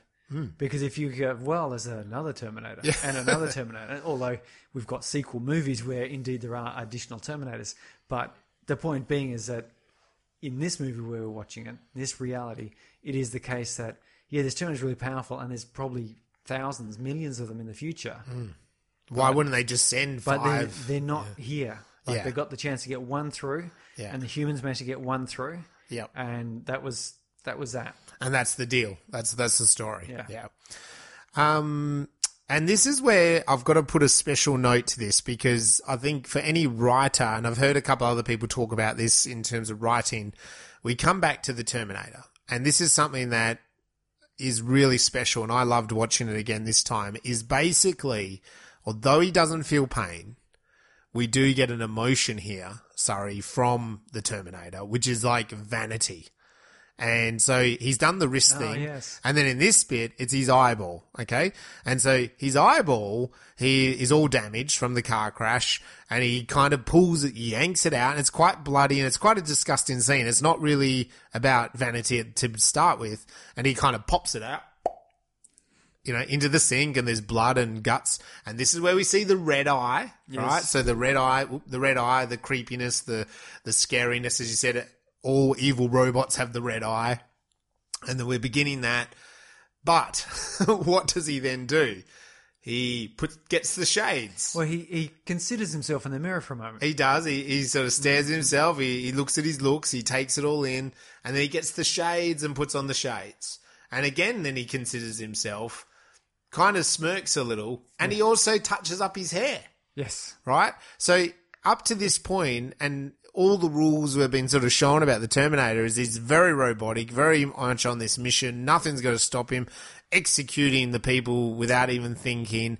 And here we have a moment of vanity, and it's a beautiful moment. And I think when you think about, as a writer, the bad guy or the bad creature, to have a moment like this is a really special moment, because it just adds so much depth to our bad guy, to our villain in the story. It suddenly goes, oh shit, he's a little bit more deeper than what we expected. What do you think? Well, I mean, as you said, putting on the shades by themselves would just be, he's assessing as going, I'm not going to pass for human anymore. Yeah. Puts on the shades. Oh, yeah. Yeah. Okay, so he puts on the shades, fine. Yeah. That's disguise. Yep. But then, as you said, he kind of does that little bit of a look, touch. Yeah. Touches the hair. Like he's adjusting. Like, yeah. It's the adjusting He doesn't just bit. put it on and go, okay, that's good enough. Yeah. It's the adjustment. You're exactly right. No one's really going to question it. Yeah.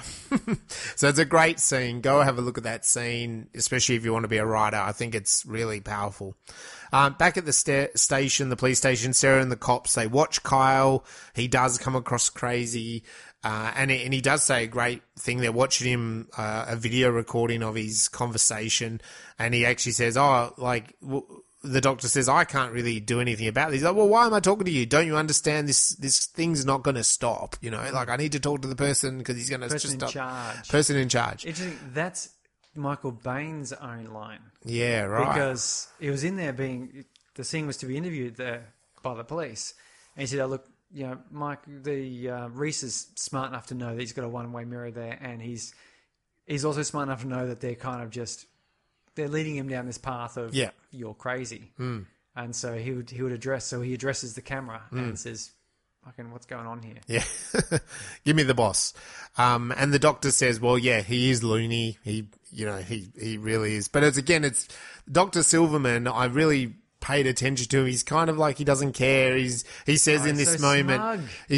he's so sleazy. And he also says, I can make a career out of this guy. And it's so great. Like he's obsessed with diagnosing him, but not really sort of helping the situation, right? Yeah. He's so sort of smug as well about, this guy, listen to what he says. We're so much better than he is. And he even lets the video play, like the captain's the one that says, you got to stop this. Because he's just saying he's going to kill her. He's going to kill her. And the captain says, look, have a rest. We've got your mum coming. She'll be down in an hour. Have a little rest. I've got 30 cops here. That's where he says, I've got, 30 cops here, so you'll be safe. Safe and sound. Yeah. You don't have to worry. Sarah does look a bit relieved by it, but I think she's still a bit uncertain. Yeah, and so as the Doctor leaves, Dominator comes in and he asks for Sarah Connor, and you got this great, like... Sarah Connor. Oh, no, look, mate, you'll have to get some, if you're a relative or whatever, you will need some ID. Yeah, and she's been investigated. She's been questioned, so you just sit down, probably a couple of hours, to sit down, and he does like a real survey of it all, doesn't he? Really obvious, looks at the structure, he looks through the door, I'll be back, and then walks out, and then with the car, that's I remember cheering that as a kid, because he's just, I'll be back, and then you go, okay, yeah, you're thinking he's just literally going to just go off and maybe get some guns or something. Yeah. No, smashes through the car, bashes through the cop station. Yep. And it's why so many it's all on then. Police stations and federal buildings, because guys have done this and then they put those concrete pillars in, right? But they didn't used to have them in front of important buildings. It wasn't until Terminator came out. No, Terminator. Yeah, and this is where the big gunfight at the OK Corral starts. Yep. The Sarah Connor is just sort of being reassured everything's okay. Then there's like crash, bang, brr, brr, that's me doing gunfire, not firing. And suddenly she goes, I'm not. And Lance, I think Henriksen's detective, says, stay in here, you'll be all right, and close the door. And she hides under the desk.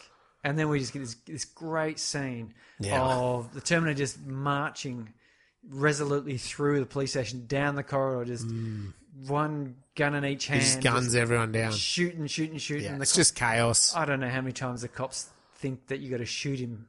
Like, do they think he's got hit points, and after you shoot him 50 times, then he starts flashing red and green? And they up the ante by getting bigger and bigger guns. Yes. But the guns still don't stop him. And he also rips the power off the wall and kind of jolts it. And he shoots through the wall the cop runs from the doorway across and it's just plasterboard. Yeah. And so he just sort of tracks and then shoots through the wall and which is kills cool, the cop, yeah. which is a very sort of machine thing. He's gone, okay, just predict his trajectory and blow him away. Yeah. And as I said, we see him, I believe, kill about 12. So correct me if I'm wrong, but we see him kill about 12, but there's some killed off screen. He, turns off the power, sort of smashes the power. That starts a fire. And as the fire begins, this is where Kyle is going to be moved by a detective or something, and that he attacks the detective and gets the keys and kind of breaks free. Terminator's annihilating a few other people, and Kyle kind of finds Sarah. Well, there's a nice tense scene where you Sarah's don't know, hiding and there's a shadow there, and the you're door not sure opens. who's going to actually Sarah. be. Sarah. Oh, it's you. It's you, yeah. And she's quite happy to see him, which is kind of a nice beat in the story. And they run, and just as they run, the Terminator kind of walks out. But this time he doesn't really chase them, does he? He kind of just does a methodic walk out of this destruction that he's caused. And he sees him, jump in the car and drive. Yeah. Like, it was a crappy little car. It was a crappy little car. And like probably like a Gremlin or a Mitsubishi Colt. I was going to say it's a little Mitsubishi Colt. I had a 1980 Colt that looked severely similar to that. Yeah. And he just kind of walks out of this destroyed police station on fire, and there's screams in the background, I think, sort of thing. So, and it's a nice cut because it cuts from that straight away. And this is maybe going back to what you said about James Cameron, just cuts from that to the petrol gauge on empty. So they're not mucking around with the story. Reese and Sarah jump out. They just push the car into the woods to hide it, and they escape into this stormwater tunnel kind of thing. She asks him about... I hadn't noticed this before, but she says him about traveling through time, and he says it's like white light, it's painful, and he puts the analogy that it's actually maybe a bit like birth, which is like, being born. Yeah, it's interesting. He then reveals that actually in all that commotion he was shot. So she starts to do this kind of rough dressing on him, and she goes, I'm going to puke, so tell me a story. So he starts talking about her son, John, that everyone trusts him and that he would die for him.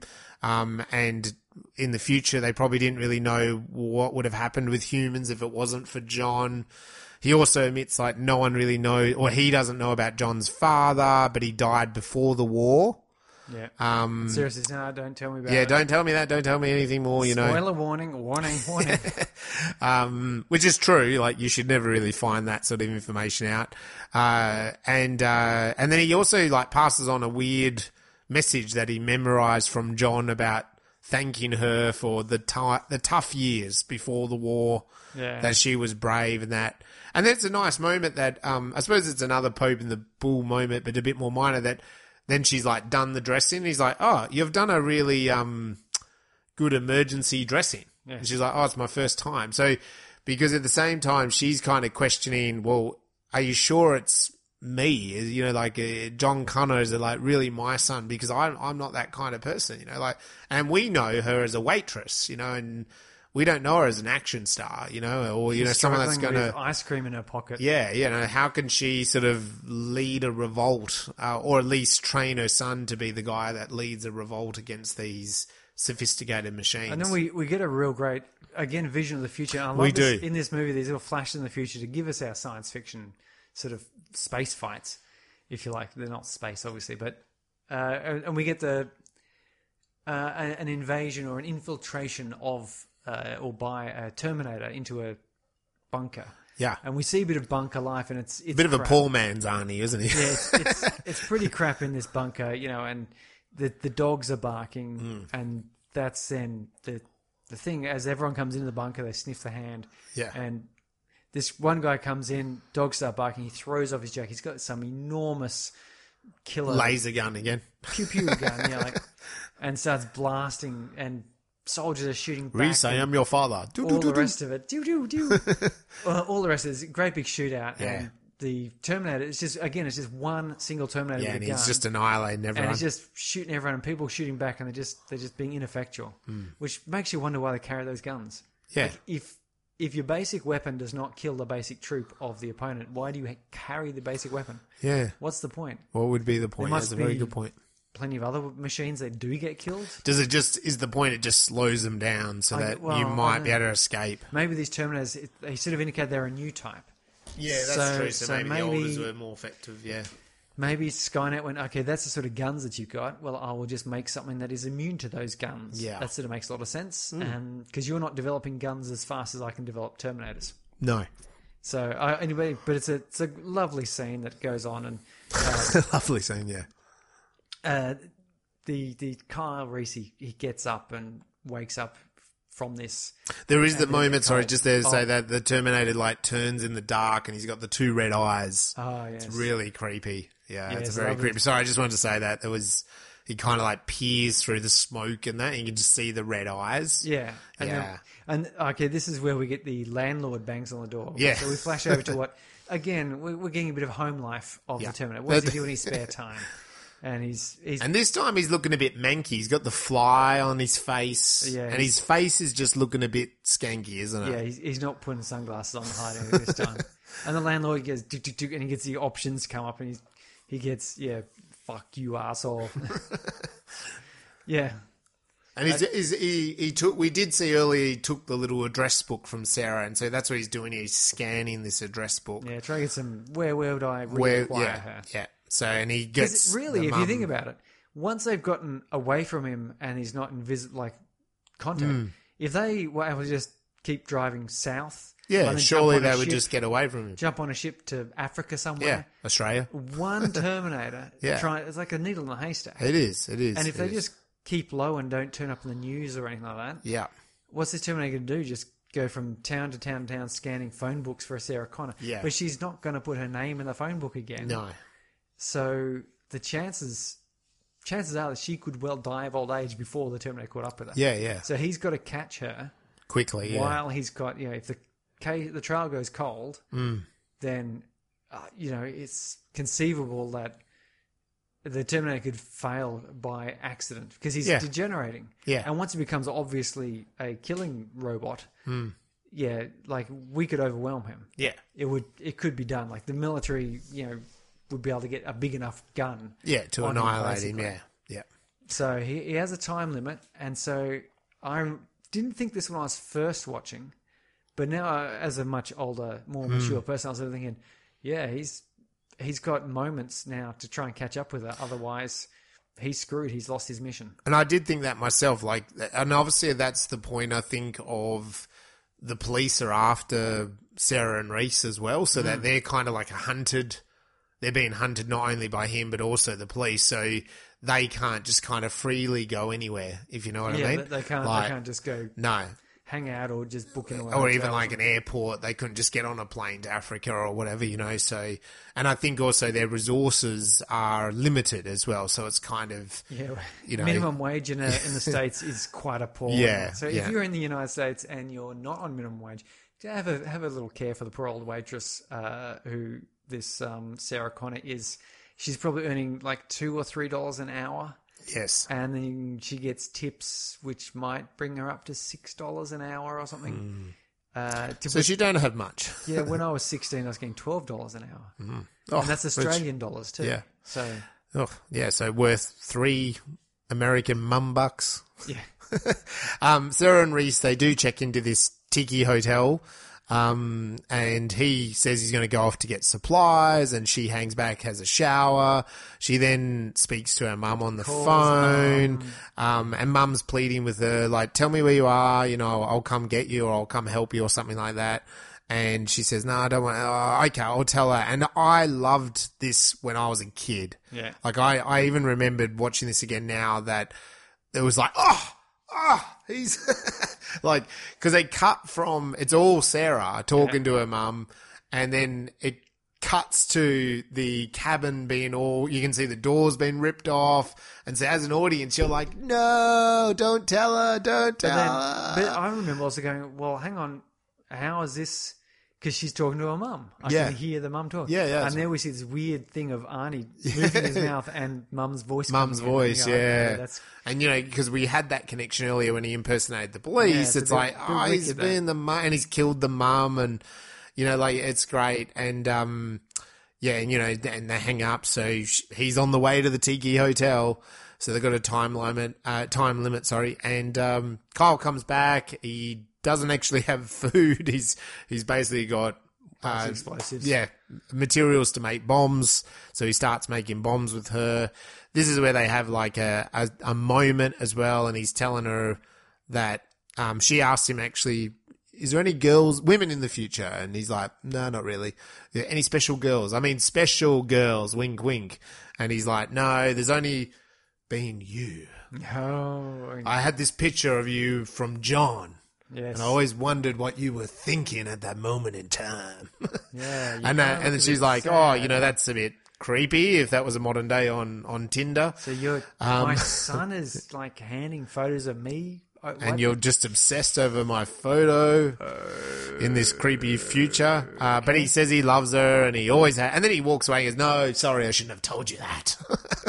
And she comes up and she's like, no, you should have told me that. And they start making out, and we have a 1980s sex scene here, you know, and out. We know that the boobs out. You only need to have sex once to get pregnant. You do. That's all it takes. That's all it takes. It's that only works if you really don't want to get pregnant. That's what the movies tell us. And so it cuts from them making love to Arnie's he's coming for him on the bike. I just love, like, he rides a bike with the shotgun, like, one-handed. Yeah. You know, he's got the big motorbike. Wouldn't call attention anyone passing down the highway. Depends on what state you're in. But I in. suppose in the US, you know, it's a bit different, isn't it? If you're in Texas, maybe that's just the way you drive your car and ride your bike. Anyway, we get a dog barking, and that alerts Kyle, and we have the great Terminator point of view, the red. You know, the signalling code coming down the page. Thing moving about, highlighting items. You know, random numbers. There's a guy he passes, which is something they explore more in Terminator 2 with his vision, but this guy kind of like stands back from him, you know, which makes a lot of sense. And he's heading up. But Kyle and Sarah have escaped kind of out the back door, so to speak.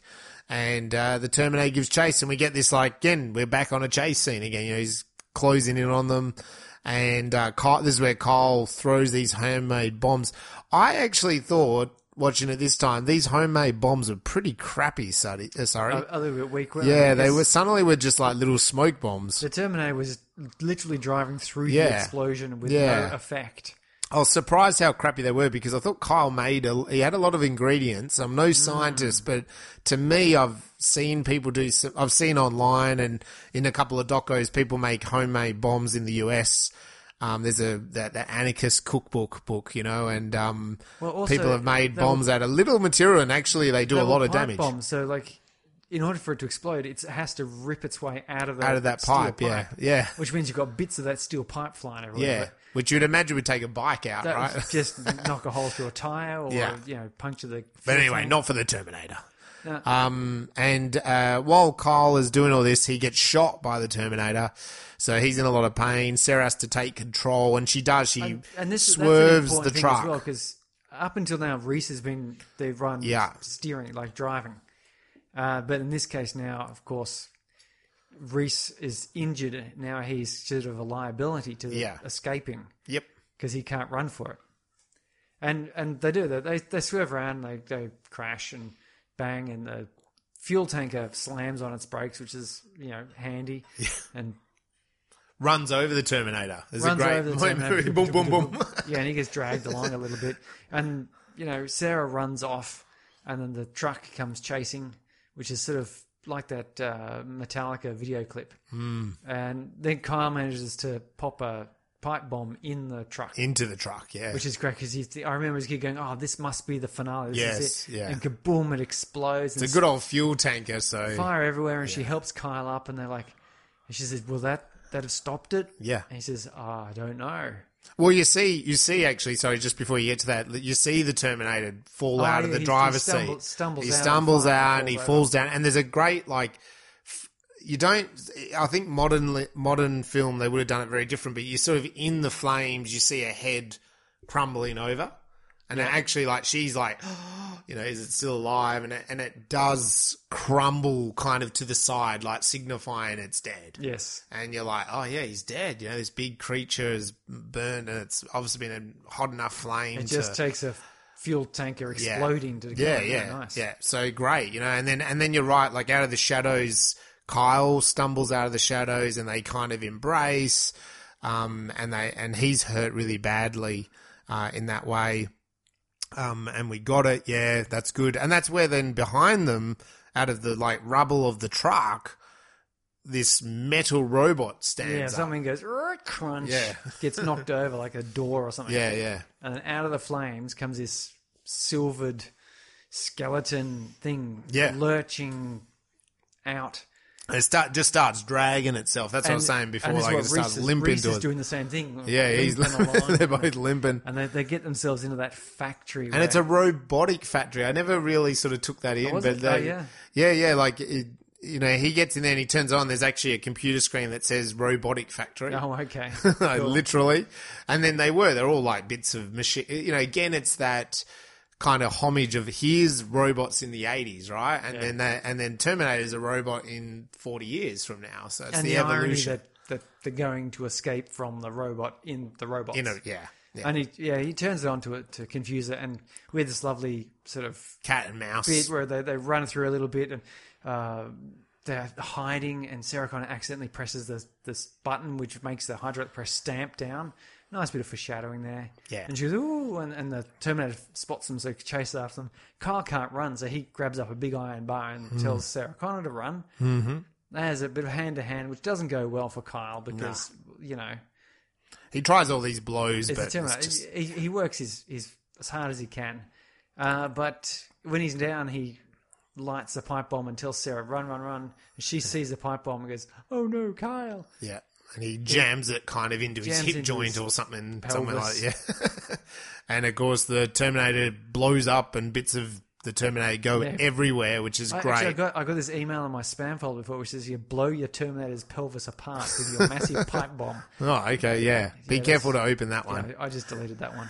And Sarah kind of comes to, and she's okay, but she's got this big piece of the Terminator in her leg, so now right? She can't run. No, now she can't. So she pulls it out, a bit of pain, throws it on the ground, drags herself over to Kyle. He's dead. He's dead. He's gone. Very dead. He's and very she dead. looks at the Terminator. He's not dead. Well, he looks dead. He's dead, but then he comes alive. The top half comes alive. The red eyes. Red light turns on, and he suddenly starts... And he just starts crawling towards He's only her. got one working hand at this stage, and he's like dragging... I remember as a kid, this was that kind of so awesome. Like he's absolutely not stopping. He's only got one arm, and he's still dragging. There's like the Black Knight out of Monty Python's Holy Grail. You know, I'll kick you to death. I'll kick you to death. What are you, afraid of me? Yeah. And it's he's got one hand, and this Terminator will do whatever he can. Keep going until he has run out of all resources. Yes. He still has one hand. He can still go for it. And isn't it like, it's a great narrative device? Because as you said, when the fuel truck explosion happened, you thought he was dead. Yes. And he comes back. And then Kyle's blowing him up. And now he's coming back again. You know, like it's like, he just can't be stopped, like no matter what. So it's great, like... You know, like when you as an audience go, okay, that's oh no, he's back. You know, like it's great kind of thing. And I think this moment here is pretty much James Cameron's nightmare. This is the essence, is this kind of robotic thing hunting him in the kitchen. Would be a nightmare, wouldn't it? Yeah, it would be if this thing was just coming towards you. She can't escape. No. Because if she hadn't been injured in her leg, she could have just run away, and walked away. Yeah. Yeah, this Terminator really is quite a pathetic creature at this point. She could have just... Well, I don't know. I mean, you could run away and the next thing you know, it'd be like still creeping down the corridor. Well, she could walk off. She could take her time and find somewhere safer. A big pole and stick him into the ground and then come back with a hammer and start smashing or a welding machine. But because she's injured, so she crawls through the factory. They go on a conveyor belt. It's nice kind of symbolism here because they're literally climbing over robots, I reckon. Yes. Like that's how I saw it. It's all... Like, conveyors, a mirror of the start where the machines are crunching over human That's right. skeletons. Here's the human crunching over a robot skeleton, if you like. And she comes off a conveyor and she crawls into that squishy thing.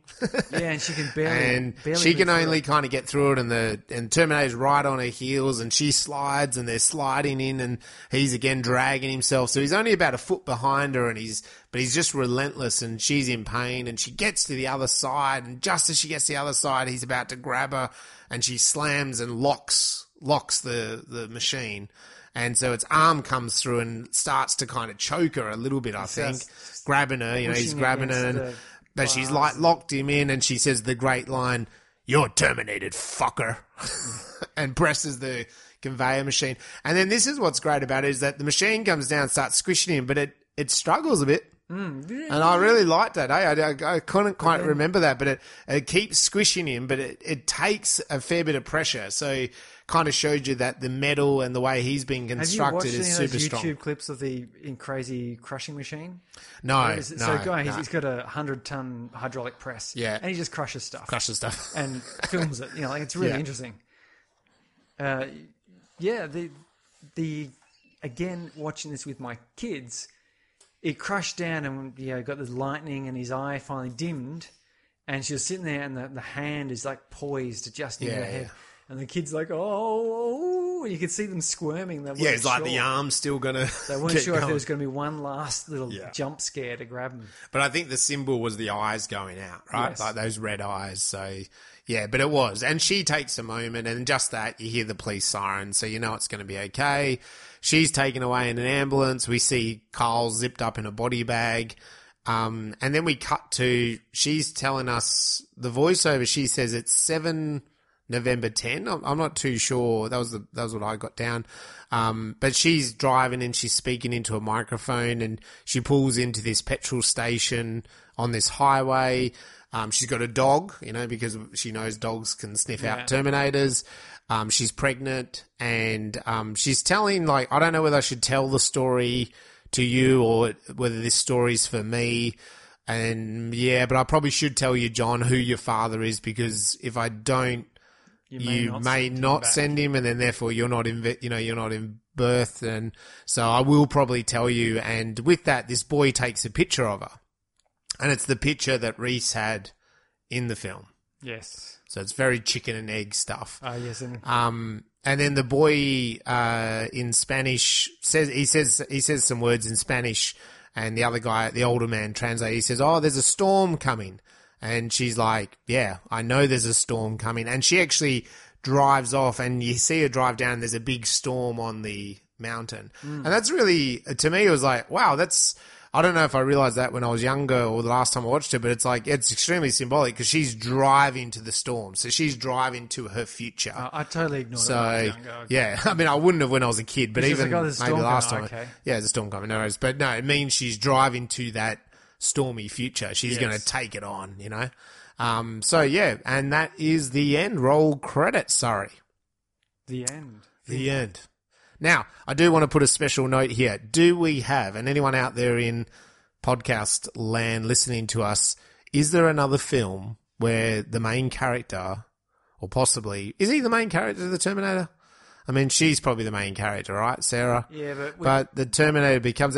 with most films that Arnie goes into, we pay most attention to him. Yeah, he's probably been paid the most. He steals the limelight a lot. Now, the lines he says, I've counted 6.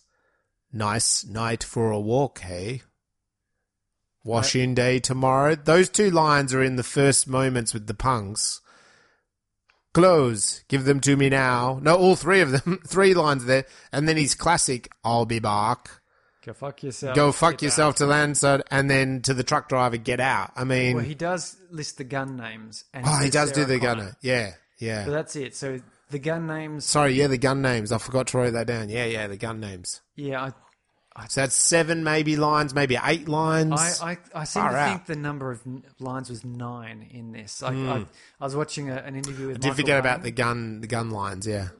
His interview with Michael Bain, who was saying that, the thing that finally drove him on the line was his agent convincing him that, he'll definitely be the hero of this. He's the hero. He's the romantic interest. He's going to be You're the star. lead. You're the lead, yeah. Yeah, so he goes, oh, cool. I mean, the other guy's only got 9 lines. Yeah. And he says it with a joke because Michael Bain, if you don't know him or recognise him, he's been in a number of quite big movies, but usually with much bigger stars who outdo him. So in Aliens, Sigourney Weaver is there. Of course, yeah. And he's got nothing but good things to say about Sigourney Weaver as an actor. But she again dominates that. Dominates it, yeah. And then he's in The Rock with Sean Connery and Nicolas Cage. Yeah. He's great in that. Again, we got again Nicolas Cage, Nick Cage and Sean Connery, who are just sort of characters themselves. So, but it is an interesting this film narrative wise. The reason why I'm saying about the Arnie lines is it's interesting. You have such a key character to have. Okay, all right, I wrote down 6 there, but you're right. The gun moment, and he does so. That's like 8. You're saying maybe 9. Correct us. Get online. Tell us we're right. We're wrong. I mean, it's such a short amount of lines. You have. At the same time, that character has a moment in the film where it's like vanity, even though he's a robot. As a villain, he's also like this indestructible machine that doesn't stop. Arnie is kind of like the perfect kind of creature for that actor. Like it's the Pope in the pool stuff is done so well. Yeah. I also thought on watching it this time, you don't really, the film just starts. Like, you know what I mean? Like it starts with that weird future really quickly. You're right. There's no LA 2029, the robots took over, Skynet took it. You know what I mean? Like there's none of that. It's just 2029, bang, bang, bang. And then we cut back to this garbage truck and this naked Arnie. Yeah. And then Arnie does his thing, and then this other naked man comes along and does his thing, and it's car chase and police scenes, and then they're fighting over Sarah, and then they're, you know, like, it doesn't stop, does it, the film, from start to finish? It's a roller coaster of action. Yeah. And I thought that's really great, as well as a narrative that we come in and we're just in the action. Like, there's no waiting for that inciting incident, really. It's just starting. It just happens, doesn't it? You know, it's there. The inciting incident is Sarah Connor, because I took note this time when it was. She comes in at 11 minutes. So it's like, that's the inciting incident. It's like they're after Sarah Connor, and here's Sarah Connor.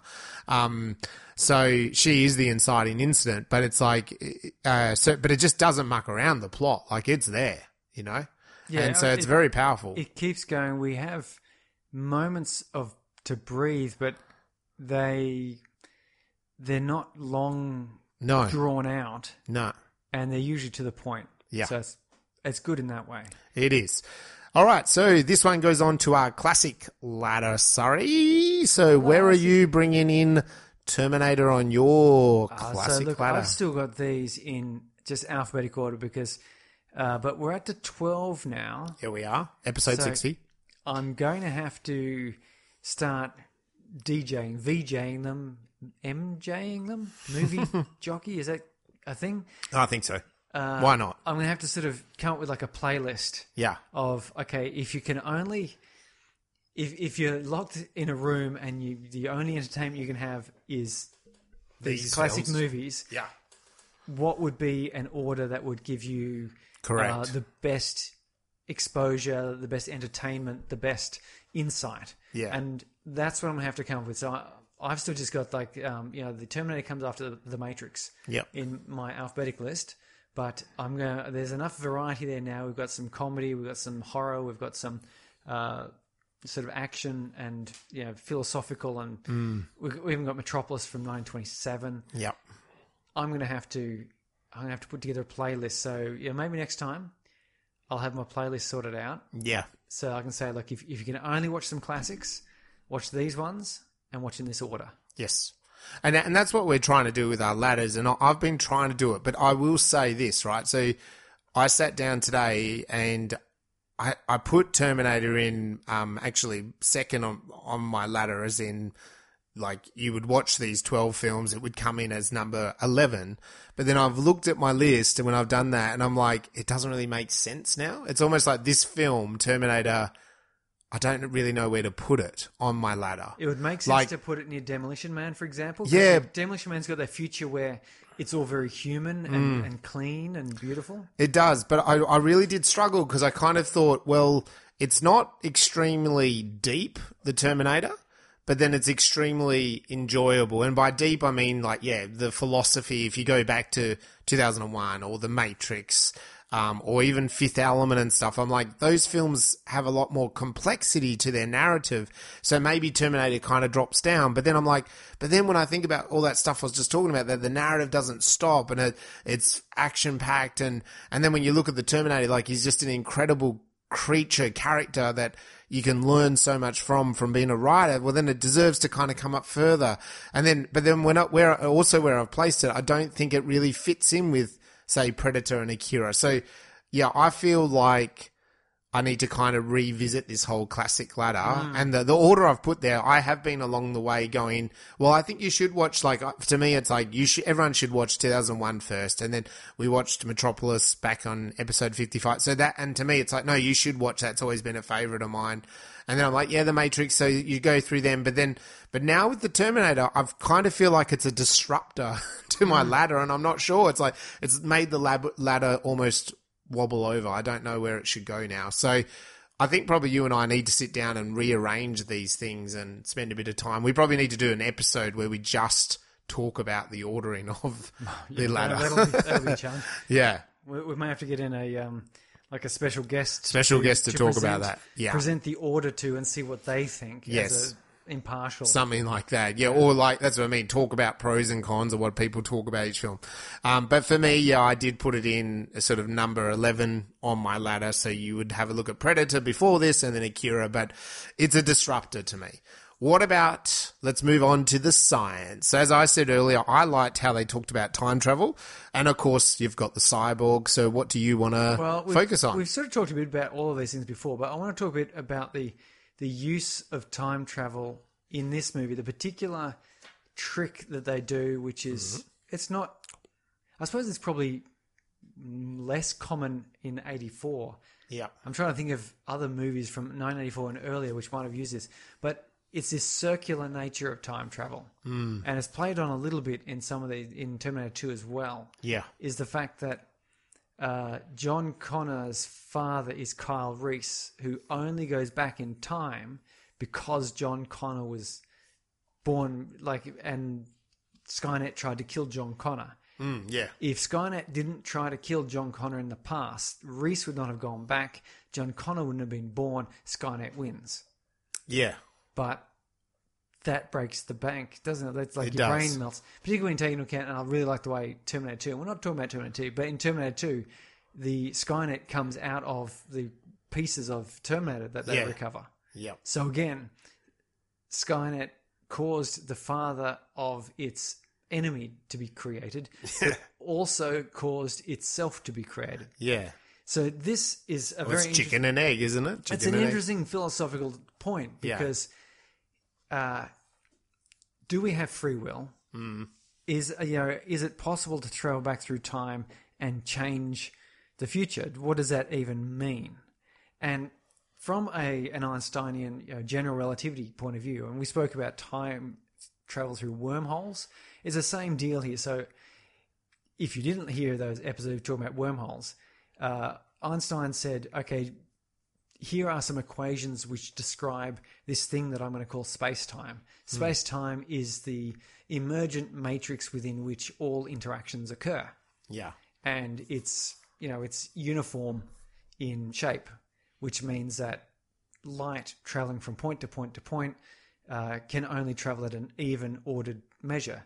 So that means if you've got a distortion in space-time and you're an external observer, light will always seem to travel at the same time. But if you're inside the same frame of reference as the light, everything else will go faster or slower depending on whether you're going into or out of a space-time dip, like a gravity well, for example. Right. So, however, this space-time is a fabric which is described by a bunch of mathematical equations. That's what it really is. Mm-hmm. And by putting in different values into these equations, you can describe different shapes of space-time, which is how you can describe gravity from a massive object, for example, or redshift according by fast movements and so on. But you can also put in the sorts of values which turn into wormholes, which connect space-time that is not contiguous. So if you were to think of the classic example I put in so many movies, fold a piece of paper over, stick a pencil through. Mm-hmm. So that point, if you went from where the pencil entered and walked along the paper around the outside down to where the pencil exited, yes, it's a long distance, but through the hole it's a very short distance. Yeah, you're folding it over. Yeah, so you can use this general relativity equations to describe a situation where space-time could in fact have connecting holes through it. Its topography will change. So it's no longer a two-dimensional plane. It becomes a three-dimensional plane, which is actually 4 dimensions. Don't worry about it. Well, The Simpsons did that, didn't they? Yes. Yeah, so the point being, though, is that these wormholes can exist. And if you've got a wormhole that does exist, then you could have a particle could travel through the wormhole. Yeah. Now, you can also have wormholes essentially in time. So the entrance of the wormhole is at one point in time and the exit is at some earlier point in time, which means then that you could walk in one way and come out 2 days earlier. Yes. Which is very confusing because then the question is, okay, let's say you rolled a billiard ball through. Yep. And I'd love to... Oh, who's the guy who... Oh, my goodness me. So the billiard board... it was a paper in 1990 with Kip Thorne, Mike Morris, and Ulvi Urtesova. Anyway, so they're talking about what happens if you've got this wormhole, this continuous time-like curve, as they call it. Yep. So you can throw a billiard ball through one entrance, and it will come out before it has entered. Because there's a time loop. Yes. And let's say you throw it at such a trajectory that it will come out and hit itself, knocking itself out of the way, so it can't go through the wormhole. Yep. Would that mean you've got two billiard balls, but they're both the same one? Mm. And you go, well, that doesn't make sense. So it's a paradox. Yeah. And that's this same paradox here. So if the Terminator is sent back in time to kill John Connor, but John Connor was created because the Terminator was sent back in time, if he kills Sarah, there was no reason to send the Terminator back in time in the first place. That's right. So he never would have been sent back in time. It's a paradox. Yeah. So anyway, physicists don't like to leave these things left unfigured out. No. So we've got this concept, this idea known as the Novikov self-consistency principle. Right. Just that one. Yes. And so this is this Russian physicist who, in the late 70s to mid 80s, he was very interested in this concept. And he wrote a couple of books earlier than Terminator. So I don't know if that had any bearing on this. Maybe it was just part of the local zeitgeist at the time. Yeah. But he examined this paradox. He said, okay, let's assume you can travel back in time. Yes. Then, he sort of put forward a mathematical design which showed there is, or you won't be able to do anything that hadn't happened. Yeah. So, like, if you solve for a number of these equations, you find that it has to have happened already because that's the way it works. So this billiard ball problem, you could look at your wormhole you're going to chuck through, and you could calculate the trajectory fine enough that you would knock the billiard board out. But the argument against that is, well, hold on, when you throw it through, you've got an altered physics, or rather, it's altered in that it's not altered because it's a time loop. Yeah. But there's an infinite number of opportunities for the billiard ball to only give a glancing blow and not knock it away from the wormhole, but just change its trajectory just enough such that when it comes out, it knocks it at a glancing blow to make it come off just enough. Yeah. It knocks, and so the point being is that, you could perfectly calculate how to throw it through there to knock itself out of the way, but in reality, because it has gone through and it did come through and hit it, clearly it didn't knock it out of the way. So it only knocked it enough to mean it got off-centered. But the interesting thing, that means then that change in trajectory appeared out of nowhere. Yeah. It's, because originally the trajectory would have knocked it clear, but because a billiard ball happened to appear out of nowhere and knock it the wrong way, then you've got this spontaneous creation. Yeah. And that's an interesting, it's almost a paradox in itself, except that it must happen. Yeah. It's a bizarre thing. I mean, it's totally chicken and egg thing. I think the Terminator series, it's not identified in this film, but I think the Terminator series accepts, or it invents the rule that, well, as you move through time, then of course other new actions can happen, right? Yeah. And is that the same here? Do you think that's kind of what that means? So even with the billiard ball, that, well, initially they must have thrown the billiard ball, right? Yeah. So it'd be the first ball had to go through no matter what. Well, see, that's the thing, but you can't knock. But because we've got reverse causality here, as soon as you go to commit to throwing that ball, it comes out. But the first, it has been thrown. Yeah. But the first time it must have been thrown.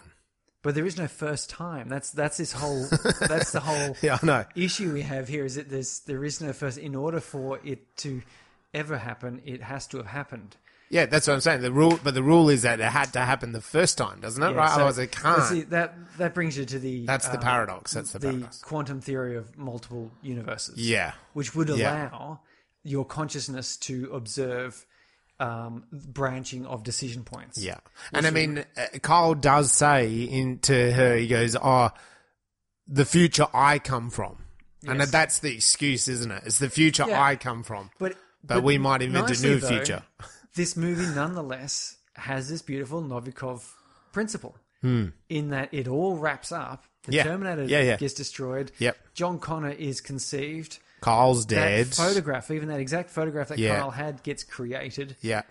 And we have to assume that it all just goes on in this loop. Yes. So the Terminator's Skynet was unsuccessful. Yeah. But the interesting thing you raised there is, what about free will? Because let's say you do have time travel, and you say, you know what I'm going to do? This morning, I ate cereal with milk.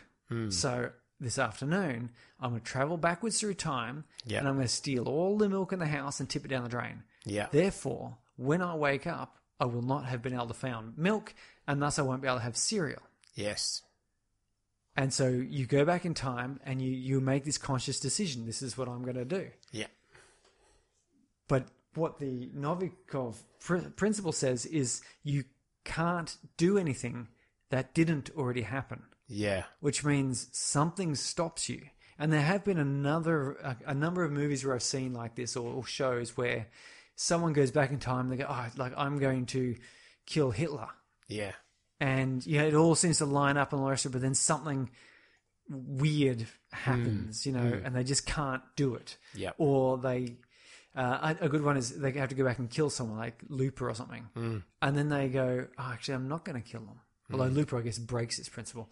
But, so you go back, I'm going to steal all the milk. Yeah. But maybe you go back and you're most of the way through stealing like the spare milk you've got in the back fridge, and then you're about to go and get the main milk in the front fridge, and your wife wakes up and comes in and you go, I can't be seen with all this milk because she'll probably take it off me. So you run off, but then it's too late. You've gotten up and you've gotten the milk out and you've had your cereal. You still had some sort of milk. And then but of course you go back to your normal time with all this milk from the back fridge and you go check out the back fridge and, it's empty as well. My wife was complaining about that earlier today that we don't have any milk. Yeah. And I'm like, of course we did. I had milk for cereal.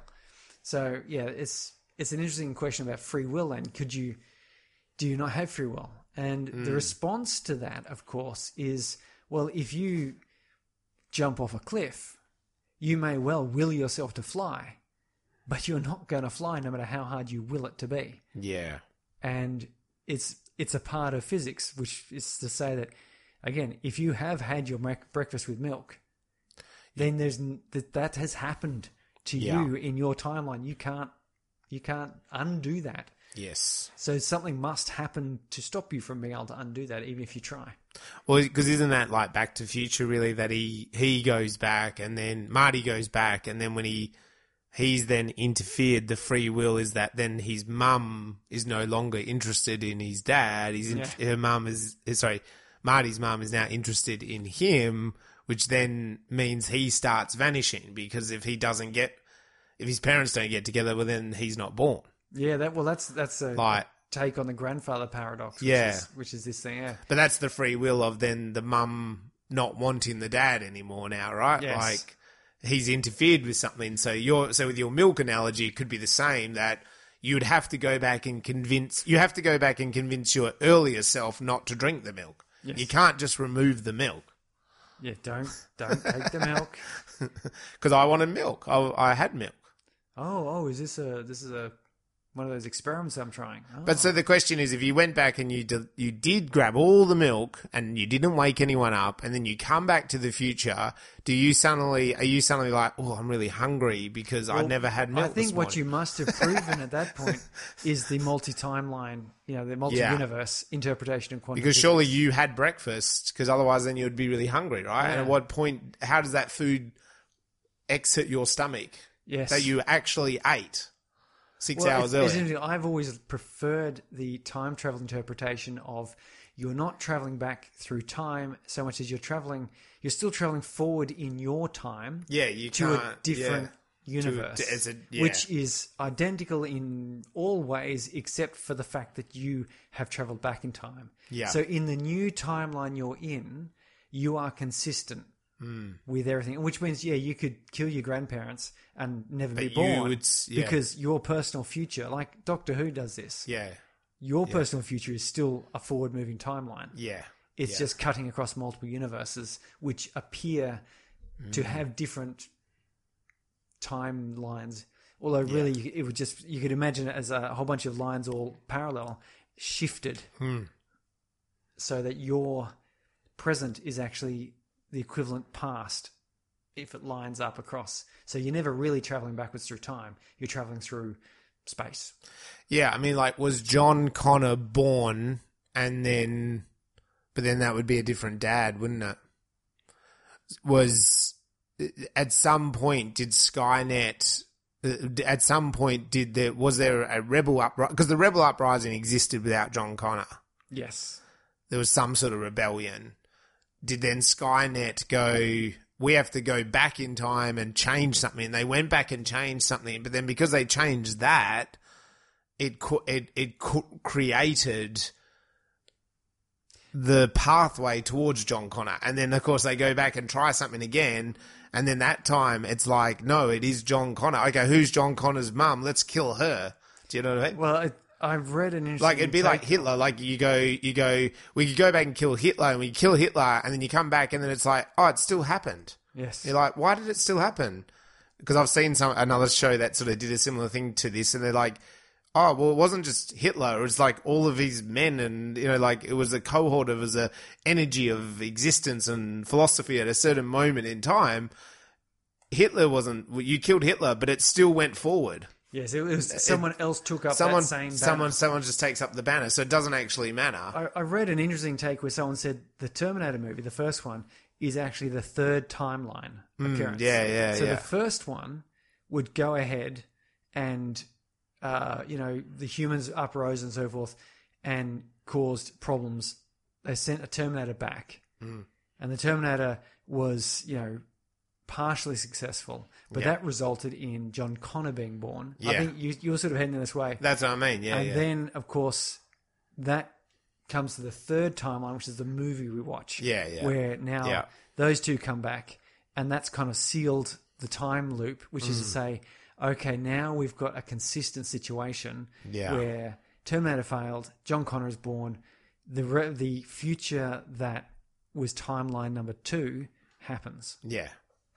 Although John Connor has a different father. In the second timeline compared to the third timeline. But let's call it the nominal John Connor. And that's what I mean. Like, John Connor will always appear, but it just will be a different John Connor. Hang on, we're going back to the Matrix. Well, how many Neos had there been? That's right. Like, over time, the one always appears. Like, it's a glitch in the Matrix that the algorithm which runs the Matrix means that every however often a Neo appears. And so the architect has sort of figured out this way of allowing that to exit the Matrix and then come back in again and reseed. So that is that analogy. If you take, like what I said, humans being rats or cockroaches, like eventually some sort of rebellion will just happen. Like, we can't help but have some sort of rebellion against the system. Like, we will rebel against the system. You can't keep us down. And that's John Connor. John Connor, Neo. Yeah, they're Neo. The same. It's the same They're person. the same embodiment. Maybe. Oh, okay. Here's a fan theory. John Connor is the one from an earlier incarnation of the Matrix before the architect had got it all worked out down to a real fine art. Yeah, that's right. Do you remember you said there were previous versions where they made it a paradise? Yeah, that's right. And they tried different time This periods. is the nightmare. And they found that sometime in the 1990s, the dystopian 1990s seemed to be about the right balance. Perfect times, the 1990s. Despair and problems and you couldn't be too success. happy, but too Whereas an earlier version was the Terminator. It was the Terminator version. And John Connor was the was Neo, and so they had to do. Okay, there we go. I think that I'm going to search on the internet, but I think that is a new fan theory. There we go. Of the Matrix. You heard Terminator it here, folks. Crossover. I'm going to write that up somewhere. Yes. That's brilliant. I'll search for it, make sure no one else is coming with it. But I'm doing it. That's the new time parallels. And with that... Yeah, I was going to say, that brings us to the end of the Terminator. The Terminator. We've executed it. We're done. But we've got more. We do have more. 61. I know, unbelievable. Woo-hoo. Next week, and it's going to be... I think it's going to be Dark City. Ooh, nice. Actually, I know it's going to be Dark City. Okay, nice. I look forward to it. So Dark City, it's a... Oh, geez, when was that made? 1993? Yeah, it was mid-90s somewhere along there. It's got that dude who was in Dune. It does. Yeah. I have seen this film many moons ago. I did enjoy it at the time. I can't wait to talk about the experience I had with it when I first watched it, because it was a pretty good time. It was a bit of an eye-opener, like The Matrix, I remember that. So, yeah, we'll save that for next time. So, yeah, check us out. As I said, film festivals coming along, so make a film, submit it, head to our website, let us know what you thought about The Terminator. Make sure you go and watch it and let us know what you thought about what we thought about The Terminator. Hit us up on all the socials, Twitter, Instagram, Facebook, TikTok, all the places that you can find people online, and let us know what you thought. Bye. Until next time, bye-bye. See ya.